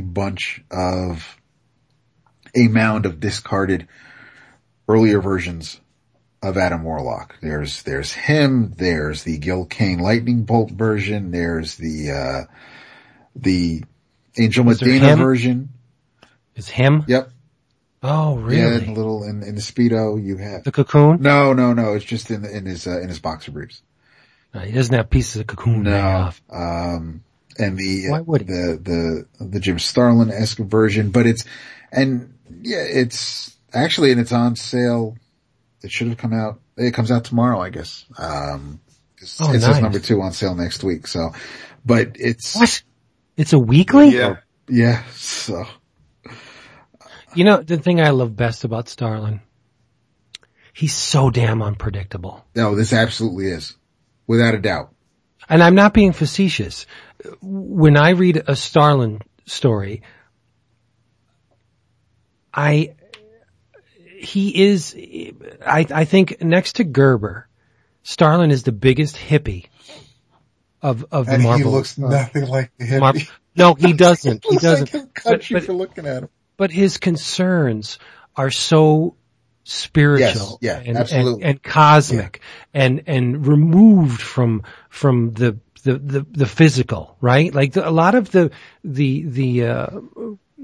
germs of a Starlin tale, they don't, while they do include, superheroics and massive space battles, this thing that's at the center of them is not your average plot contrivance. You're right. No, really. And the thing that, I'm not pooping on your man Alan Davis. I love Alan Davis. As you should. But no, I do. But when I read a Starlin, work, especially a work that contains Thanos or Warlock in the forefront, I expect him to be drawing it as well. Huh. When I see Thanos walks into the panel, it better be drawn by Starlin. And That's Starlin's character. I think there is Starlin could have drawn this, I think. For sure. It definitely He draws the OGNs, right? Or is it Ron Lim that draws them? I think, does Lim ink it? Or does, it's that's a generational thing because like you just said, Vince, you would expect Starlin. And I think somebody who didn't read the first appearances of Thanos or Warlock or were reading in the 70s that their version of Thanos, of Warlock, would be Lim. Well, Yes. I mean, the first I read of these characters was that Silver Surfer run, I think. Mm-hmm. And then I went back and read so good. the older stuff. So, but I think it is generational. That run gets dumped on a lot too, but that run is That's That's not a lot bad. of fun, man. The Elders of the Universe. I love that shit, man. I was on it from the beginning because I'm like, oh motherfucker, Marshall Rogers is going to draw. Unfortunately. Yep. Right. It wasn't all that hot. And of course, and it was so flippin' obvious. It's like, well, how is Norrin going to get beyond Earth since Galactus has that barrier over it? Well, who says Surfer has to be riding the board to get away? We're going to take the board and then we'll bring him up. It's that whole parable of, the Parable. the cabbage and the wolf and the fox. But it's just, it's how it. But Starlin has not been all that consistent. Love him extremely. I mean, I buy everything that he does in one form or another. Mm-hmm. But there was a time when visually Starlin was showing signs of faltering. Like, I don't know if any of you guys read Weird the Reluctant Warrior. No. He was experimenting with the computer just a bit too much for my tastes. And it was just, I mean, you could tell, obviously it was Starlin drawing it, but there was a coldness to it. It wasn't the Starlin of old, like the Warlock stuff or, but even the Galactus miniseries that Starlin did. At what was that in the early, was it late 90s, early 2000s that Starlin that had Thanos in it for a period, and then he did the Thanos miniseries, right? It just didn't feel right, and it seemed like the past maybe 5-10 years, Starlin has been getting his mojo back. Well, you're right. I mean, because I think that he was the main architect of the Marvel Cosmic for a long time, and it got to a point where it just wasn't vibing with people. It wasn't selling. It just seemed stale, right? And then that's what brought us the whole, rebirth under Abnett Lanning, which was really born out of the fact that Starlin was just kind of tired. I also think there's a bit of resentment there from Starlin, or there was. Well, it's interesting that you say that because I was thinking about that a bit with this series, and that, as David noted, part of the series takes place at the very beginning of the Avengers, and then he jumps to a time which is coincident with part of the modern day Guardians of the Galaxy. And I was wondering if this is Starlin's way of saying I've come to terms with the fact that this Abnett Lanning stuff is pretty dope. Yep, probably. I wanted to mention, David mentioned in passing that he didn't think it was our Avengers, but I got to push back. I think it is our original Avengers, because the thing that makes me think that is exactly what you pointed out as being odd, which is that the Hulk has 3 toes. And if you go back and look at the cover of Avengers #1, the Hulk has 3 toes. And it's kind of fascinating because I never realized this until I noticed that he had 3 toes in this book. But if you go back and look in the early incarnations of the Hulk between the Avengers and the Hulk book itself, he is drawn with all kinds of fucking different feet. He's got 3 toes, he's got 4 toes, and he's got 5 toes. And it's never consistent. Never. Which is fascinating because all the years of reading comics, all the years of thinking I had my stuff on lock, I never realized that the Hulk's toes were drawn differently by different artists. May not be consistent, but it's hella dynamic. But and in Avengers #1, the Hulk has 3 toes. You've got Wasp and Ant-Man, and you've got the gold Iron Man. But then in Avengers #2, you've got Giant Man. And then in Avengers #3, you've got Iron Man in gold and red more streamlined uniforms. So it evolves pretty quickly. Until of course 4 when Cap joins, and then it's Giant Man, Wasp, Iron Man, Thor, and Cap. But yeah, I thought this was interesting because again, it's nostalgic and I love Farmer and Davis like nobody's business, but I'm not quite sure like what's going on exactly. Yep. And the last page reveal is cool because again, it's a big cosmic character that we don't see very often, so I'm down with that, but yeah, I mean, I'm curious to our listeners if they tried this book, but maybe don't have a history with the classic Starlin Marvel Cosmic, how this book resonated with them, because I definitely think I am relying on the crutch of nostalgia to make me enjoy this first issue more than I did from just the straight up plot and cliffhanger. You're right. I'm looking at my copy of Avengers 2, and the Hulk does have the Space 3 Phantom. toes. Yeah, he's got 3. Right, he does have 3 toes on it. That's the farthest I go back. But what's his personality like in those issues? Well, it's not. It's the Space Phantom. No, what I'm asking about the Hulk. So is he able to have a conversation back then? I mean, he's limited. Turn around and I'll turn and get busted in the chops, creep. Yeah, that's about right. Yeah. Yeah. Okay. I think that's right. Damn, you have number 2, dude? Yeah. Man, I'm jealous as a motherfucker. It doesn't say that. Now, it's not a 9.5 by any stretch. But, I don't have anything beyond 5. That's my earliest 5, 9, and 10 are the only ones I have in the top 10. Avengers, I go back to 2. Amazing, I go back to 11. How about that? Dude. But it is nice to see Davis and Farmer, man. They can do no wrong in my book. Seriously. Except for maybe X-Men Ghost Boxes. Yeah, that wasn't all that. Warren Ellis. It was rough. Yep. Aren't I clever? But we did praise Warren Ellis this episode with the Ultraverse stuff. So with one hand we caress, with the other hand we slap. Yeah. Excuse me. So we still have a lot more time. We didn't talk about con preparations at all, Mr. All right. Well, you want to go specific to Sato Sato's, or are you just talking about in general? No, you said last episode now if there's any questions y'all might have about what to do, how to prepare, what to expect when you go to a convention. Sure. If you haven't been to one, you got to follow up. Well, I guess some obvious tips. First of all, gotta wear comfy shoes. All right. You're laughing, but that's legit. It's true. It is true. You're not going to wear Doc Martens.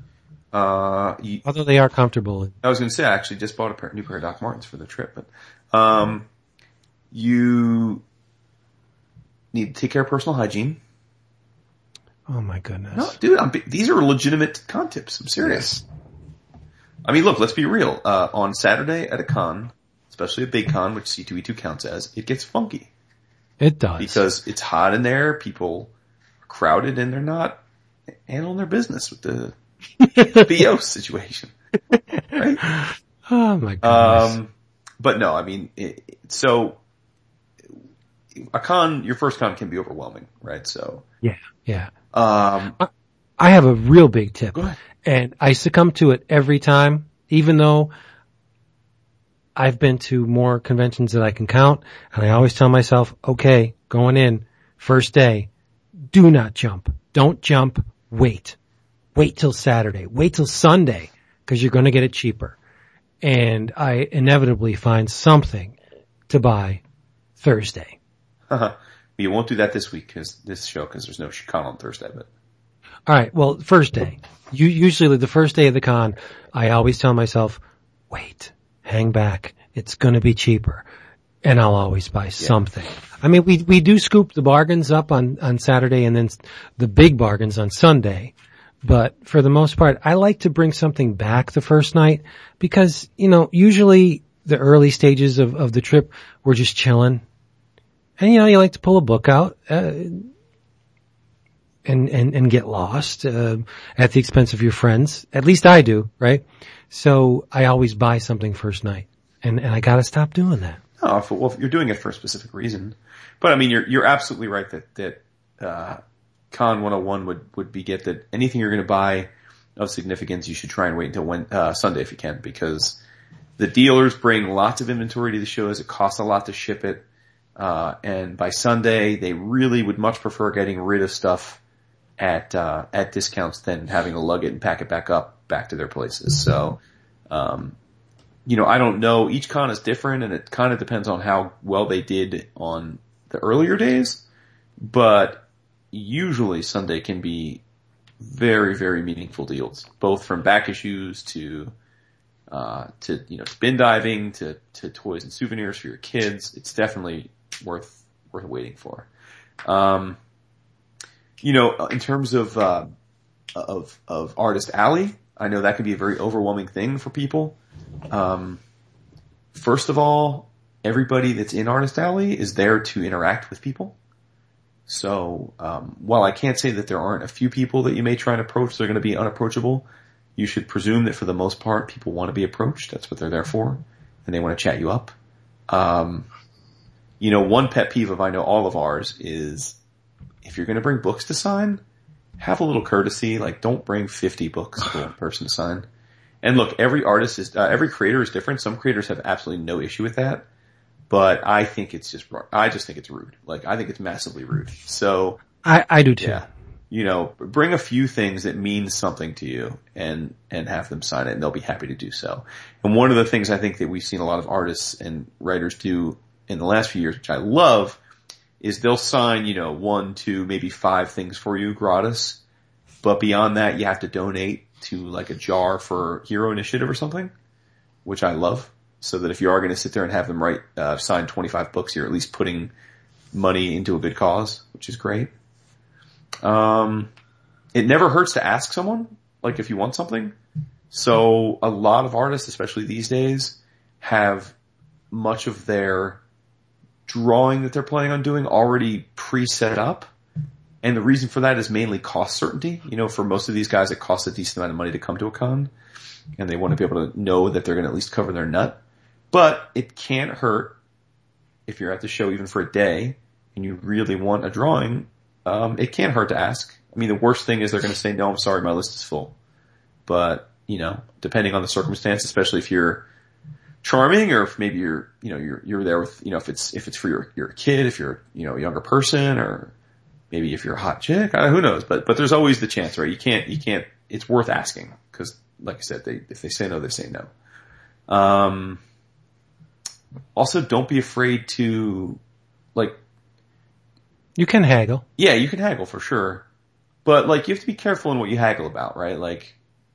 But be respectful. Yeah, I was going to say, I think it's unreasonable, if let's say someone's selling their own book, a creator-owned book, and you ask how much it is, and they say it's $20. Personally, I think it's rude to then say, I'll give you 10. I think that's rude. And again, never say never. Maybe some would do that, especially on a Sunday. That's just very disrespectful. But if it's 20 and you say, awesome, could I have a little head sketch in it? Or, how about the book and, this postcard or the sticker for 25? I think when you're looking to buy more than one thing, you're more likely to get a deal done, I think. Yeah. And I think it's more reasonable. Also, in terms of people that maybe are looking to buy prints or art, I would say that you're far more likely to be able to negotiate some discount on art if it's being sold directly by the artist. Most dealers are not going to be looking to cut you a deal unless you're A, spending a lot of money, or B, you've bought from them before. Mm-hmm. So, but again, I think you're not going to insult a dealer though. They're used to being offered lowball things. So if you're at a dealer and you offer them pages $400 and you say, I'll give you 200, they're not going to be insulted by that. I mean, they may say, they'll say no, but they won't be insulted by it. So kind of know your audience, Beware of the cosplay in the sense that, especially on Saturday, which is always the most crowded day of the con. There's going to be a lot of crowds. It's going to be hard to walk through certain parts of the show. And generally that's because people will be wearing costumes, and it's totally cool. I mean, that's part of the whole, scene, you know, but sometimes the cosplayers will stop dead in their tracks so that people can take their picture.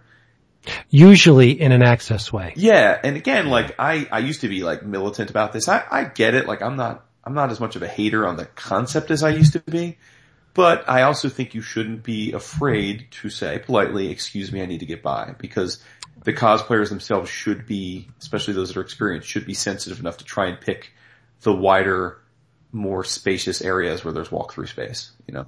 I photobomb all the time. I'll walk right through the shot. Yeah. I don't care. I love the cosplay. I think those people are very brave. They're awesome, very talented, creative. But if you are going to block a passageway where, you know, most people, an area where most people use to get from one place to another place, a designated traffic area, and you're blocking it, you've lost any kind of, I don't want to say respect, right. but, I would throw you a bone if you were towards the side, like, hey, this is awesome, go, you do you. But if you're blocking traffic, no, you don't do you somewhere else. You know? Yeah. But, and I have a favor to ask of you guys. You have to be my vinyl police. Really?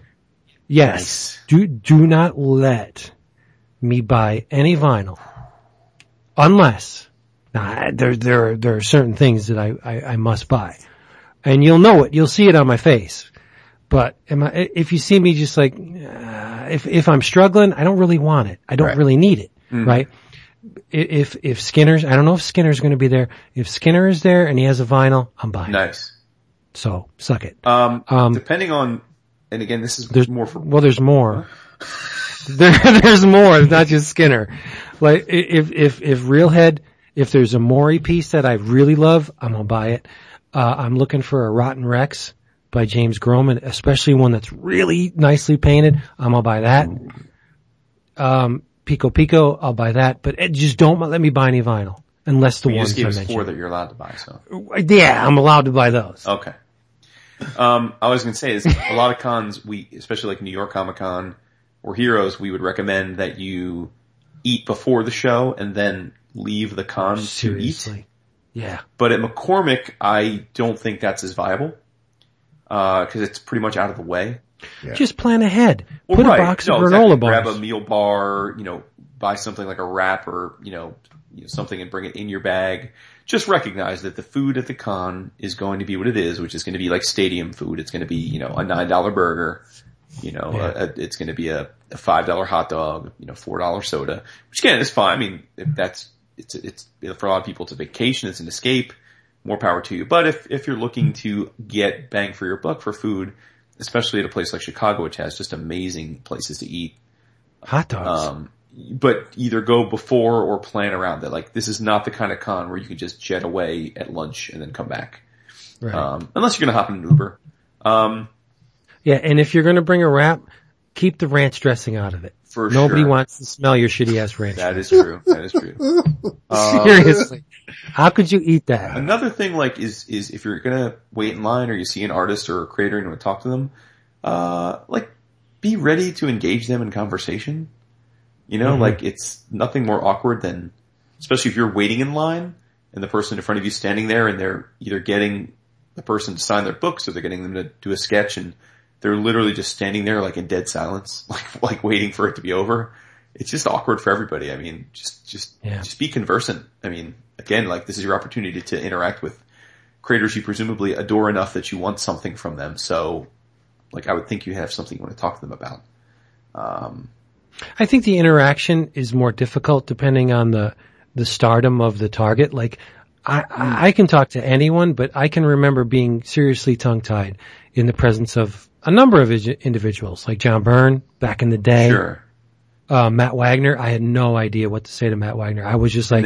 but see, look how far you've come then. We had him on the show. Yeah. I mean, I hear what you're saying, but I mean, and I realize that some of this is a person maybe shy, and that's fine. But in general, we're all adults and, like, one should be conversant. I think it makes the whole thing a little better for everybody. It's true and it's obvious, but seriously, if I get in the presence of Todd McFarlane, I'm going to have no idea what to say to that. I'll be doing shots with him.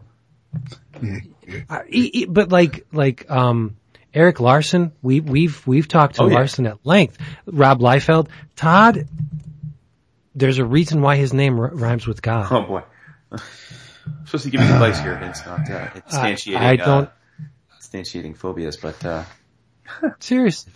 Also, if there's anything that's more frustrating, it's like when we'll have con, it'll be great, we'll be doing the recap episode, and then in the recap episode forum conversations, you'll see, oh, I saw you guys a couple times at the show, but I didn't come up and say hi. Yeah. That's bullshit. Yeah, bullshit. Like, listen, I mean, we haven't been to Chicago in 3 years. I don't know when we'll be back next. We may be back next year. It may be 2, 3. We don't know. So if you're in that area, and I mean, we love to meet people, especially people that we've had internet dialogue with for years. So like if you see us, I mean, by all means, there's no excuse not to say hi. Like it really, especially, yeah. You know, especially if you got blonde hair and blue eyes, you come up to me. But no, I may look like a son of anarchy, but I don't act like one. That is true. So you are one where your looks are very deceiving. Do not let my appearance sway you. Yeah, maybe. Also, if you see a relatively well-built creator, don't tell them that they're jacked. Stupid. Oh yeah. It can be an awkward experience. You're on the monkey juice, dude. Look at that. Really? Oh, goodness. Who knew that's what it meant? Well, you may have known, but I didn't know that's what it meant. I had no idea, or I wouldn't have said it. Yeah. You're jacked, dude. What? Oh, goodness. Oh, it could break you like a popsicle stick. Refunculous. Yeah. We have a lot of fun. A couple other things. Like, have reference handy. Like, if you want someone to draw a character, I mean, don't presume that they know how to draw that character, because again, even, like, a lot of people presume that, like, anybody knows how to draw Spider-Man or Batman or Wonder Woman, but it's not true, actually. I mean, you know, an indie creator or someone that maybe you're reading their image book and you really love, they may not be into superhero comics at all. Not only that, but if you're sitting at a table drawing for 8 hours, fatigue starts to set in. And the brain the synapses don't fire as quickly as they did when you plopped your ass down in that chair at 9 o'clock or whatever, 11 o'clock or whatever time the con opens. So reference will do you well because you're spending money. You're paying for an illustration. You're actually reinforcing your investment by having the materials handy that the artist can use to produce a good piece of art for you. Expert level tip here. Don't succumb to the following. You go up to an artist on Friday. You ask them to draw for you. They take your book, page, whatever, or say yes. You check back in with them later in the day and they say, oh, are you going to be here all weekend? Now, being the honest person that you are, you're probably apt to say, yeah, sure. Don't do that. Why? Because they're essentially telling you, I took too many commissions. I don't know if I'm going to finish them all. So do I have permission to push you to the back? And while not every artist is like this, I can tell you from very painful personal experience, when I was first getting into the art game, if you answer that question in the affirmative and you don't have a personal relationship with that artist, it dramatically increases the chances that they don't finish your commission by the time you're leaving the con. And they're going to do something like asking you to mail it, which gets a whole nother level of frustration and stress. So, if you're the kind of person that absolutely refuses to lie, and they ask you on Friday, you're going to be there all weekend, you say, I'm just not sure yet.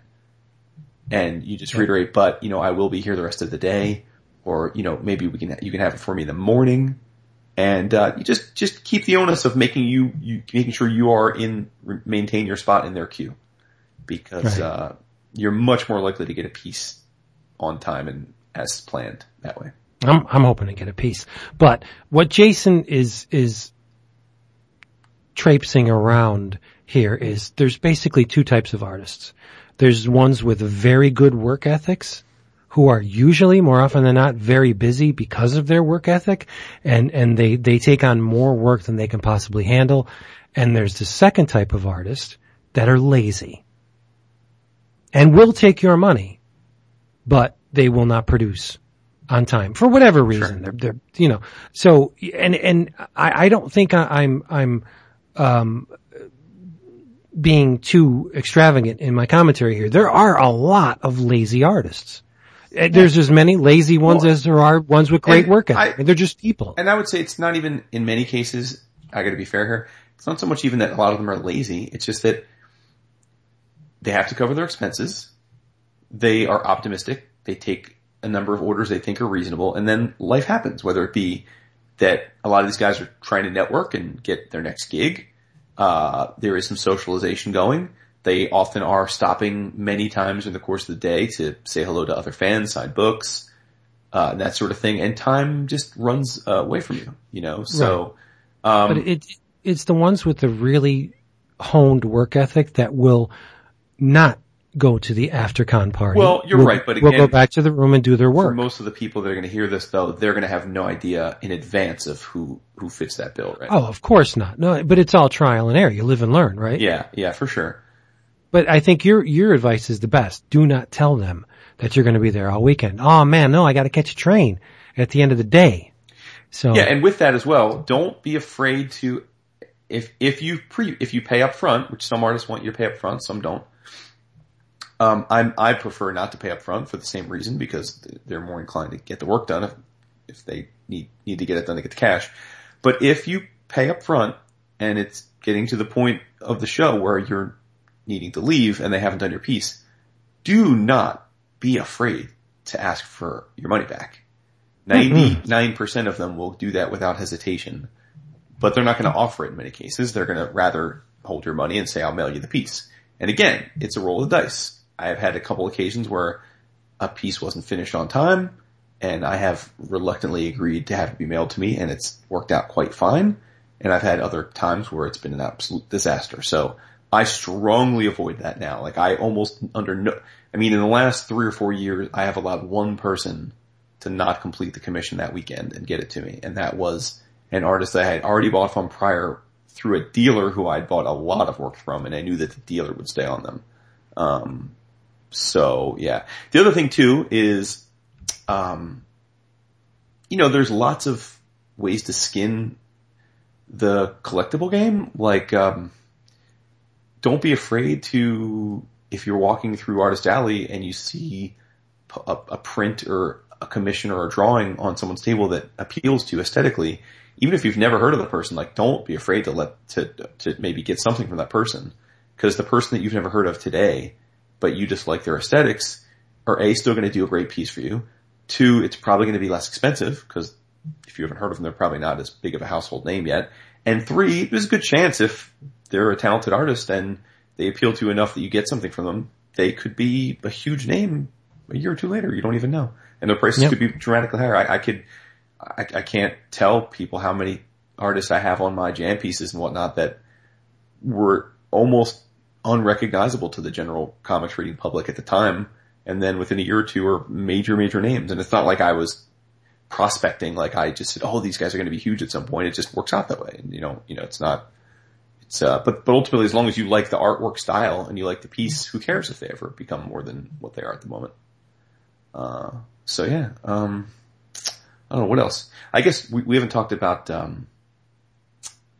like panels. Panels can be fun. Yeah, I mean, there's so many different types of panels. I mean, again, personally, I think the panels that are, like the main panels by the publishers themselves, not as into those, and mainly because I think in today's internet age, you're not going to get anything from those panels that you're not going to get online within minutes thereafter. So it's like a news release, but like the panels where it's focusing on a creator or on a series or a TV show or a movie that you really love, those can be a lot of fun because you're getting a chance to interact and ask questions and hear dialogue from people that you otherwise just wouldn't hear from. So, but yeah, there's a wonderful array of panels that I think get ignored sometimes. And we've participated in some. We've done podcasting panels and Kickstarter panels and all sorts of things, and trivia panels. They can be fun. So it helps you if you want to take a load off, if you're tired of standing, go and hit a panel or two and rest up. Yeah, I don't think we go to enough panels. You know, it's true. I always think it'd be fun to go to more panels, and that just never happens. If only just to kick back and sit down for an hour or so. Yeah. And again, I would much rather like to, populate the independent panels and, the Marvel and DC, you're right. You're going to see that stuff pop up probably during the panel. Yeah. Cause people are going to be tweeting or doing their blog thing.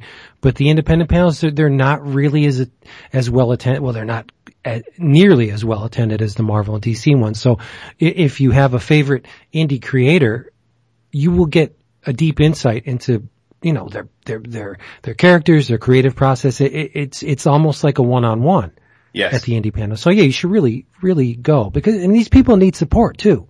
If you love them, go see them. Yeah, for sure. Also, I don't want to say never, but it's very rare in today's day and age that you're going to get a legitimate deal on collectible back issues at a con. Slabbed, you mean? Slab, yeah, right. When Vince says slab, for people that don't know, we mean like CGC'd, or they're in those plastic cases and graded. Most, again, higher end back issues these days are slabbed. But even unslabbed ones, it used to be years ago, it was like a glorified flea market. You go to a con and a guy would have an issue that you maybe were searching for, whether it be a reader copy or a high grade copy, and you could make a deal because there was a bid-ask disconnect. He had the issue, he's looking for someone that wants to buy it, you had been searching for the issue, you come up with a price, you do it. And I can't say that doesn't exist anymore, but for the most part, the market is so highly efficient that essentially most of the prices at a con, are jacked up. They're more than you could get them very easily online for. And they're essentially just trying to capitalize on the momentum and excitement of being at a con. Like they're basically trying to get, the guy that's there with his son who really wants Spider-Man's first appearance and has deep pockets to go and spend, an extra few $1,000s on that book than he should, right? Now again, if you're savvy and you're a collector, this is moot for you because you're going to go in knowing exactly what the issue you're looking for is worth, in what grade, and then you can actually talk turkey. I mean, dealers will quickly suss out whether you're an experienced buyer or not by the way you approach them. If you ask for a specific issue and you immediately comment to them about the grade and how much and you offer them a price that they know is closer to market value, you're much more likely to have them begin a real dialogue with you and give you a fair deal. But if you just go up and see a price, you can presume that the price they're asking is inflated relative to the market value. It's true. And that's not the same for bin diving, where you got just racks and racks of more modern stuff or less collectible stuff, where it's just, thousands upon thousands of issues and it's like $5 for $1 or, 25 for $10, whatever. There you can, those you can find some pretty cool stuff in if you're willing to put the time in.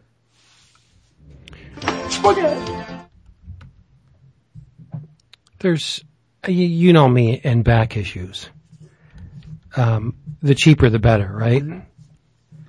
I think there's one it's a Bronze Age book, that I would love to own, and I don't.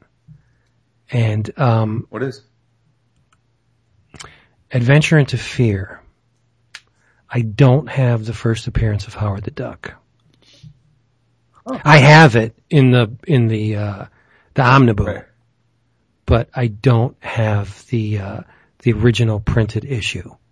And I think it's Adventure into Fear, was it 12 or 11?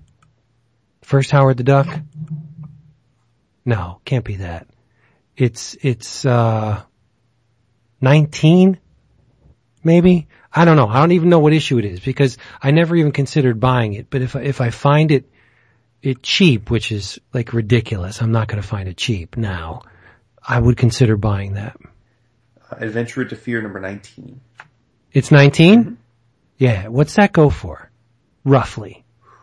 Good question, my friend. I'm not talking slabbed. Like, I would be happy with a VG, with a fine copy of that. A slabbed 9.0 is $115 at my comic shop. Yeah, that's usually my. Oh wait, no, sorry. That's actually I clicked on the link, but it brought me to a different book. That's actually Howard the Duck #1. So hold on, sorry. Hold on. It's great radio. One job. It's not even radio. You can get a reader copy for like $60-$70, Vince. A reader copy, that means good? Yeah, fair to good. Very good. See, Even I don't very want to good. go. Yeah, I would be able to sleep. I mean, I sleep now, but I would be pleased with a VG copy. Yeah, here's a VG fine copy on slab for $70. And see, it's nuts because I have, and actually, there's a reason why I bring this up, because in your travels, I read a couple issues of Adventure into Fear for this week, but I have the whole run of Adventure into Fear except issue 19. There we go. Dap's been quiet as a mouse since we started talking con tips. Yeah. He doesn't want to help out the folk. Because you guys pretty much said it all. No, we didn't. There's Dapisms that I'm Dap, sure you what about can batteries? You need to have extra, have a Mophie or something with you because You gotta have your external battery. Don't bank on, great service, even though it's Chicago. Doesn't mean, the building or your carrier works well in that area. You gots to have the battery. Grab a program, so at least you have the map of the con. If you're going with a group, that's great. Not only grab the program for a map of the con, but if you just happen to run into one of the featured guests, say in the men's room or in a hallway. Well, streams of them. No, dude. Hey man, can you sign this for me? That'd be great. Like, why not? The programs are free. Nobody, well, okay, I won't say nobody. The average person does not like dragging, pound upon pound of books to a convention just to have them signed to bring them home. Here you go. You have a free thing that you could take and get signed and bring it back, and that's a commemorative. It commemorates, your appearance at that convention. Like, why not? Good tip, Tap. Way to go. No, really, because I'm thinking of that first C2E2 with the con program. Yeah. That was just signed out the wazoo. There are, it's fun with I think it's more fun with a group, but by all means you can definitely, have a grand old time if you are, and you get to take it all in on your own time. With a group, you might be able to, people have to be at certain places. I know once we know where everything is, it's very easy to navigate. And if Jason has a jam piece here, I know we have to get over there and we can, there's just, so with a group, things are a little bit more, on course. You're gonna hit your goals, I think.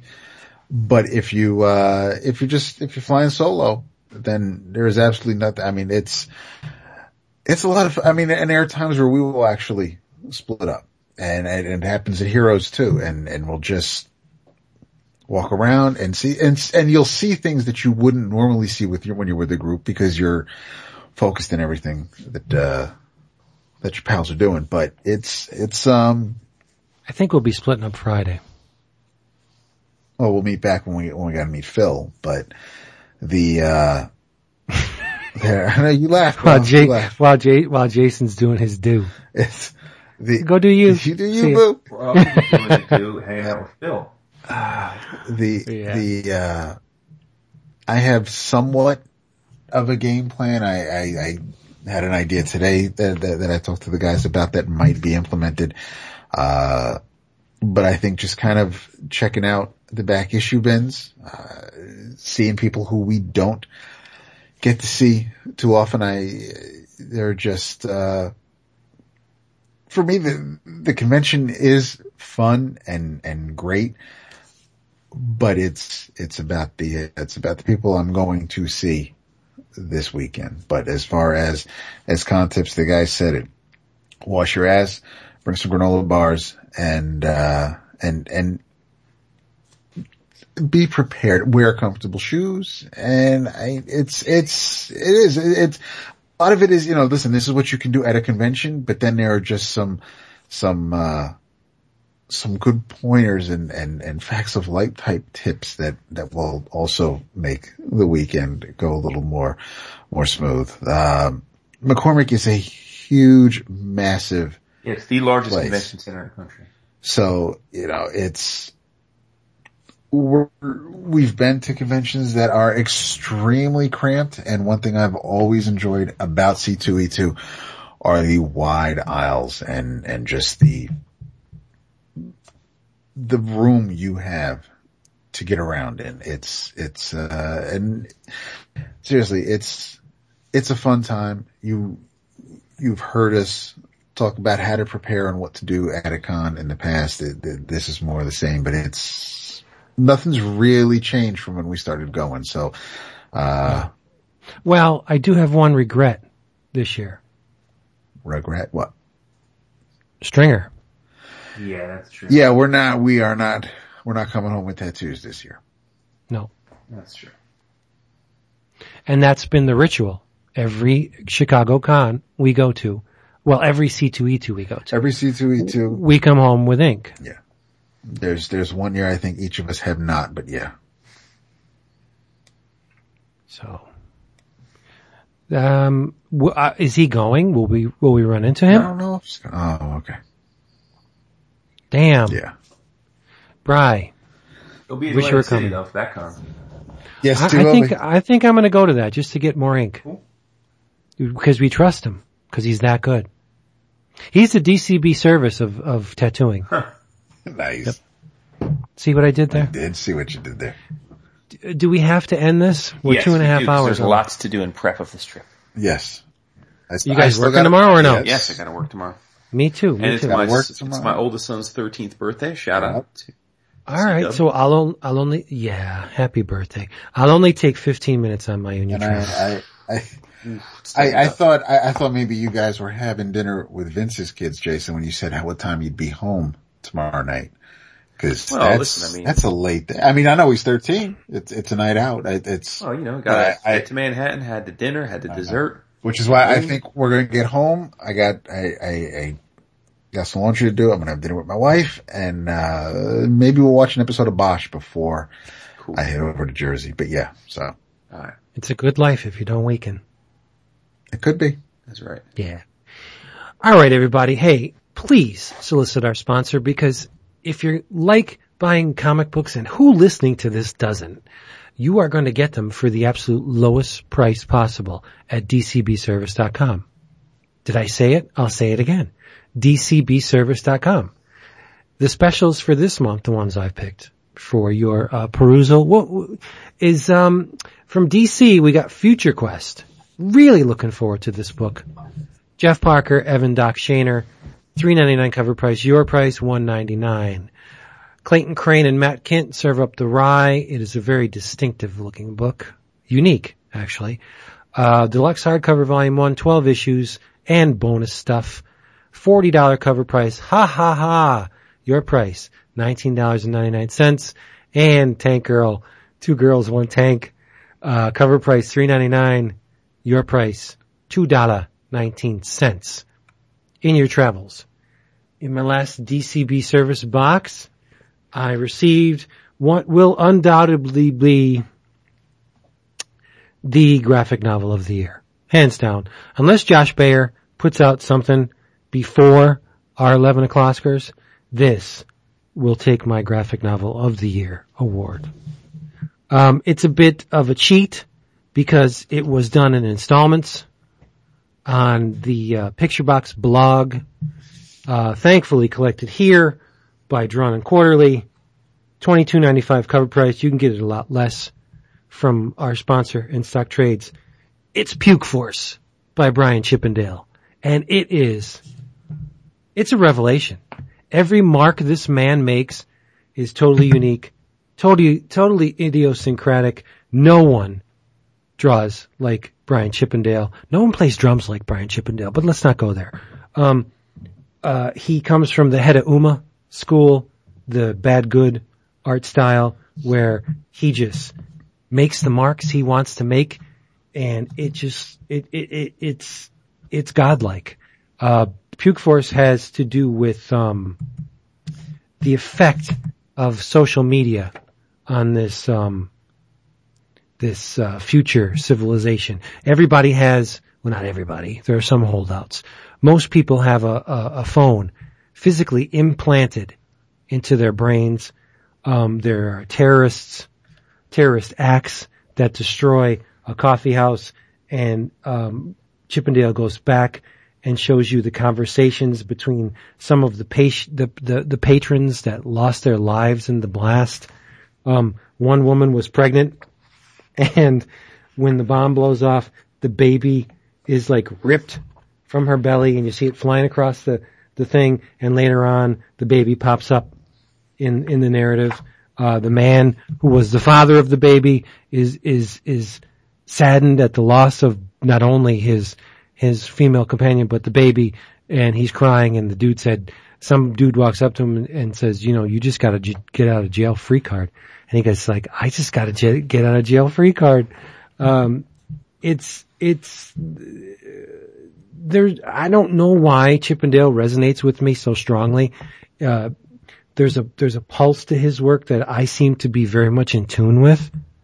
I like dirty. I like gritty. I like guys that just throw it down, heedless to any kind of perception on the part of the viewer. Like, screw you. This is what I want to do. If you don't get it, you don't get it. I don't care. Move on. Go to something you do get. But this is the way I want to craft my visual language, and I'm just going to do it.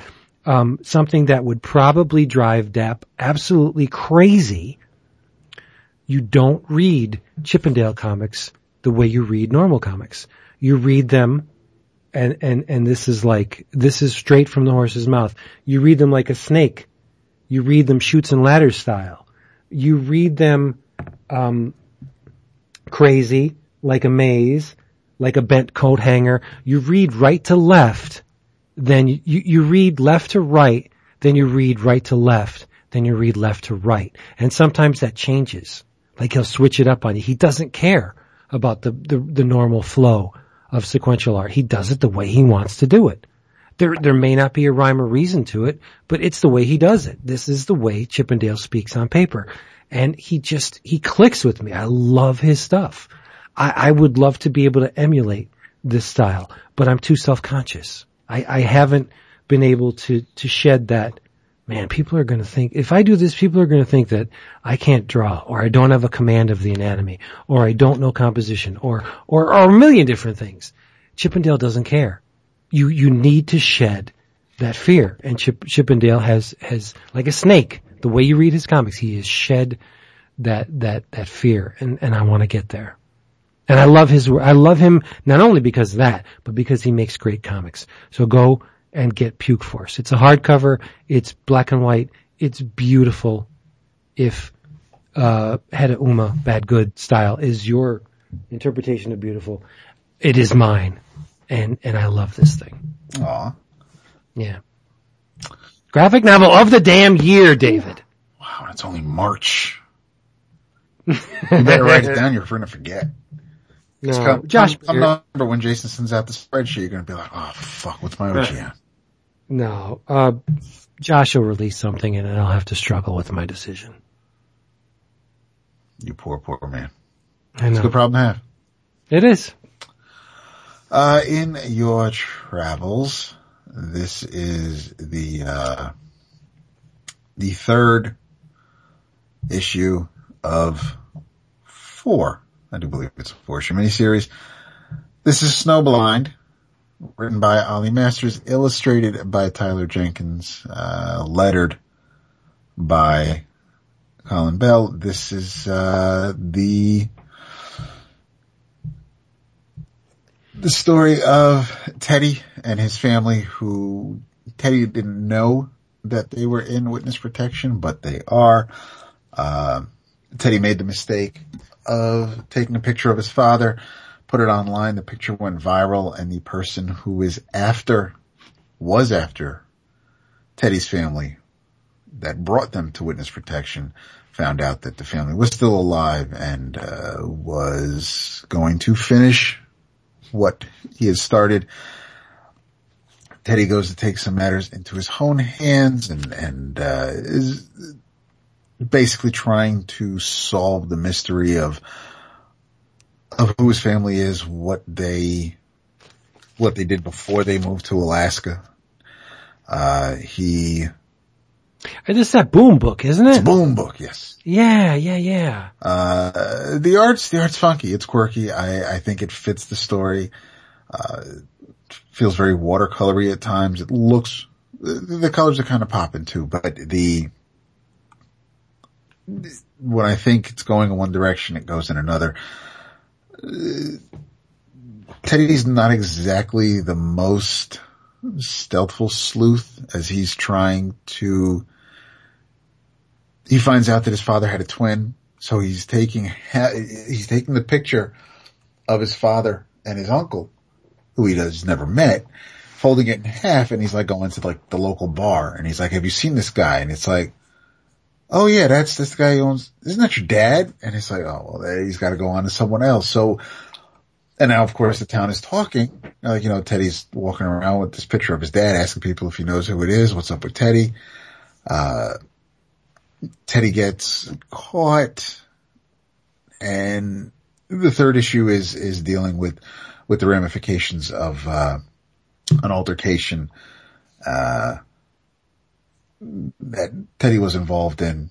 Mom and Dad are gonna go up to the cabin so they can kind of get away from this mess. And now I am just looking forward to the next issue. It was just one of those books where I'm like, I don't know what to expect. I don't know what it's about. It's not like anything else I'm reading and enjoying right now. So let's give it a whirl. And, after 3 issues, I am still digging it. So that's, with everything else we talked about tonight. I figured I'd go back to Snowblind. Cool. Nice. I thought it was part of that Chuck Dixon thing. You just gotta bring up Chuck Dixon every week, don't you? Yeah. It's like your Fred Van Lent. No. Remember back in the Eclipse days, Chuck Dixon did that Winter World? Yeah, of course, thing? with Jorge Zafino. Yeah, that's what I thought it was part of that. But until whose son is the one drawing Karnak. Yes. Let's see. Which I think the Winter World thing wasn't it originally conceived by Tim Truman? I don't know. I don't remember that. Huh. I gotta research that. I don't think so. You get your research on. It's just Eclipse and Tim Truman that kind of, So do you think Chris Revikant now gets, like, confused with Revenant? Revikant after the movie? The movie? I just run up to him and make bear sounds? I've seen him walk very quickly past bears, yeah. I bring him up because, a lot of sense. in your travels, thanks to him, if you're in the Chicago area on Friday, you should make your way to the Lincoln Station, after the con is wrapped up, because you will find yours truly's there, along with a bunch of fellow EOC community members. We'll be having a grand old time, having cocktails and catching up on life, the universe, and everything. Aww. Also, I'm not going to recommend another comic. I am going to say that in the very little downtime you're going to have this weekend, please try and find some time to start watching the second season of Daredevil, which launches on Netflix this Friday. Cannot wait. It seems like yesterday we were watching that first season. For real. Whew. Time has really flown by. Yep. And, Luke Cage comes out in September. Yes. No kidding. Yep. Yes, sir. Huh. That's not right. So I didn't really pay attention. Typical of the online furor that cropped up over the casting for Iron Fist. Right. What was the deal with that? Like, why were people pissed off? You really want to get into that? No, we No, don't. I just don't know why. Why were they all? For some reason, because we live in absolutely Overly mutated PC world. Yeah. The fact that they cast a white blonde dude to play a play white blonde. a character that's been white and blonde for 40 years is now considered a racial affront to diversity. They wanted it to, because of how some people feel, why they feel Danny Rand was created, having this outsider, this white haired, this blonde, white, blue eyed dude come to the mystical city of Gaon and learn martial arts and be better than everybody else. Right. And this would have been the perfect time, a great opportunity to, instead of whitewashing a white character, to, make him, Asian. So, because that wouldn't be racist at all. And therefore,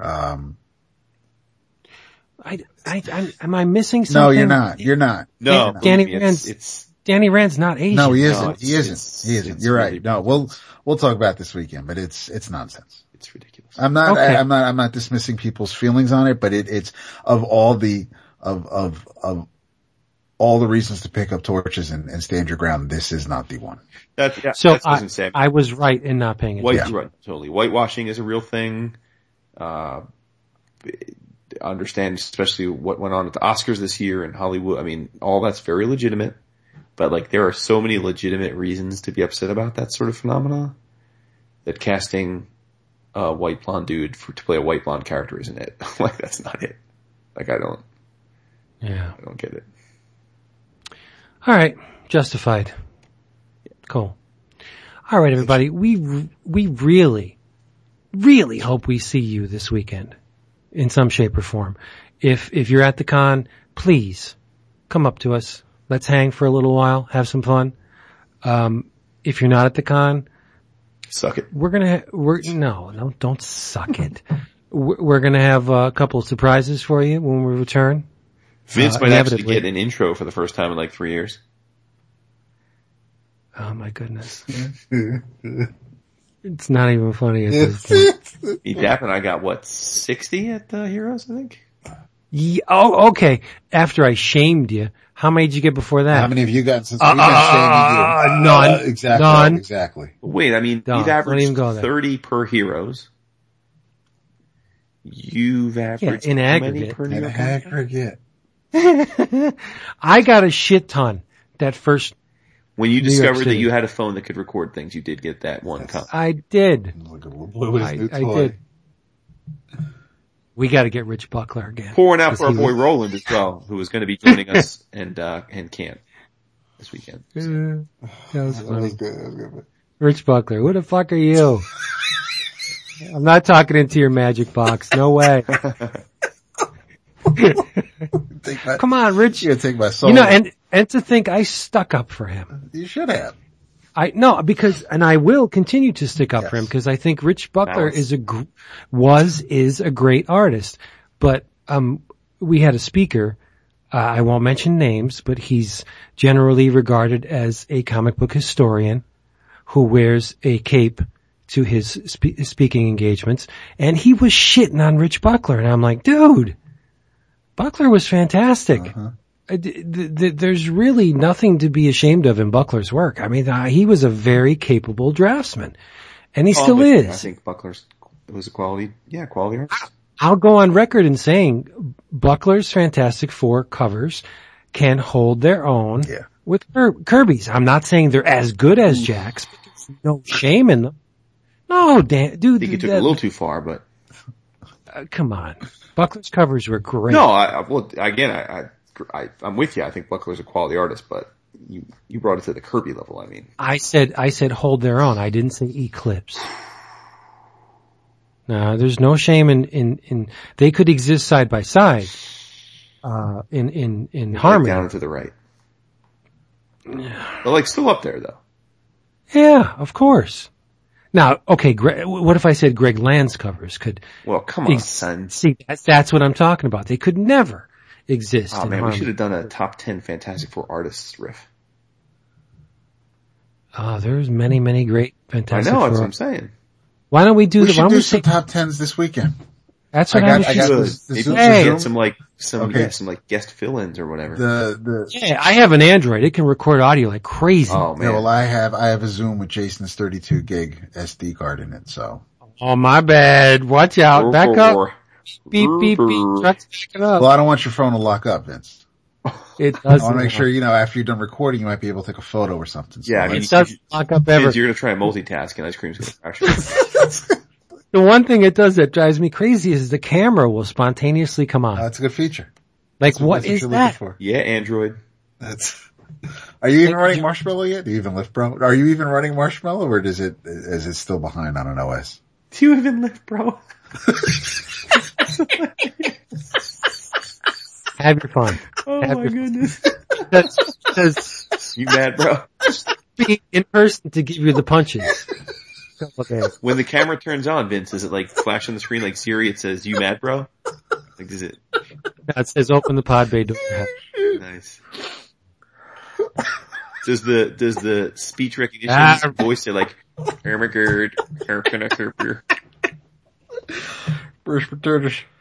Hey everybody, thank you for being here with us. for Come back next week when we're down to do we even 2. live for? We love you. We hope you will run into us at the con. We hope you come back next Oh week. goodness. In the meantime, say good night.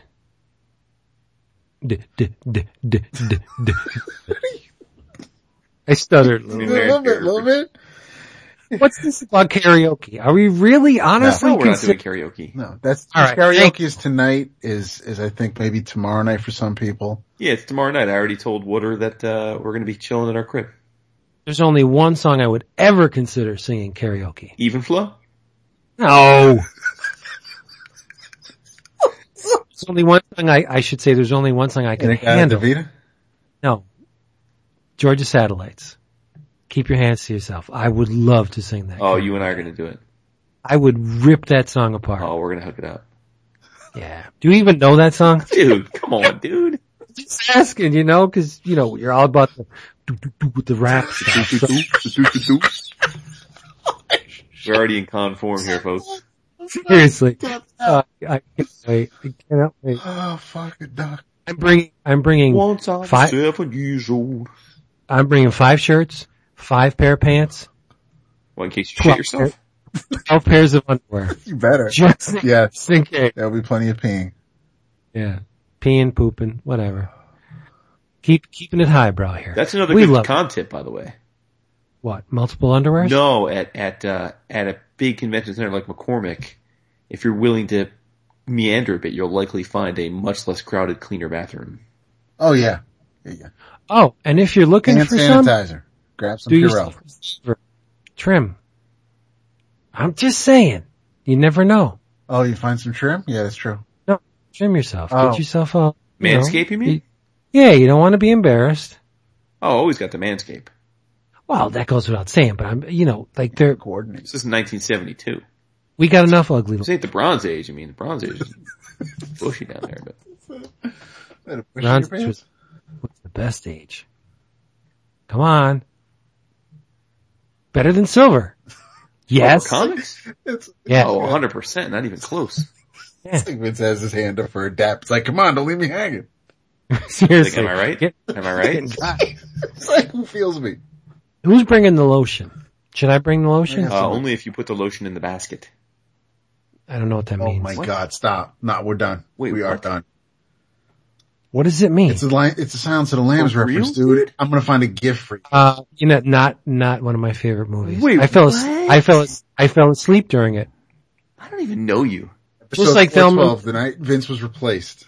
No, I fell asleep during Thelma and Louise. Right, Oh. the right Yeah, when let's she gets, compare an Academy Award-winning thriller to Thelma and Louise. no, I mean, in hindsight, it's a decent movie, but I don't, there weren't any really, But man, I shouldn't- you'll watch the Toxic Avenger 4 like a boss. for real. Any trauma movie I'll watch. Terra Firma, come on, when that porta potty, Terra Firma, Trevor Ferber. Terra Firma, bye. Wait, no, we didn't do a Goodnight David. He started to, he stuttered it. and You then we- stuttered, but I he didn't reciprocate. All right. Good night. Oh, we got a horse race. I bet on number 5. He could be fapping. David. Good night. Yeah. try that one. You're not going to get it. Guaranteed. You're doing this.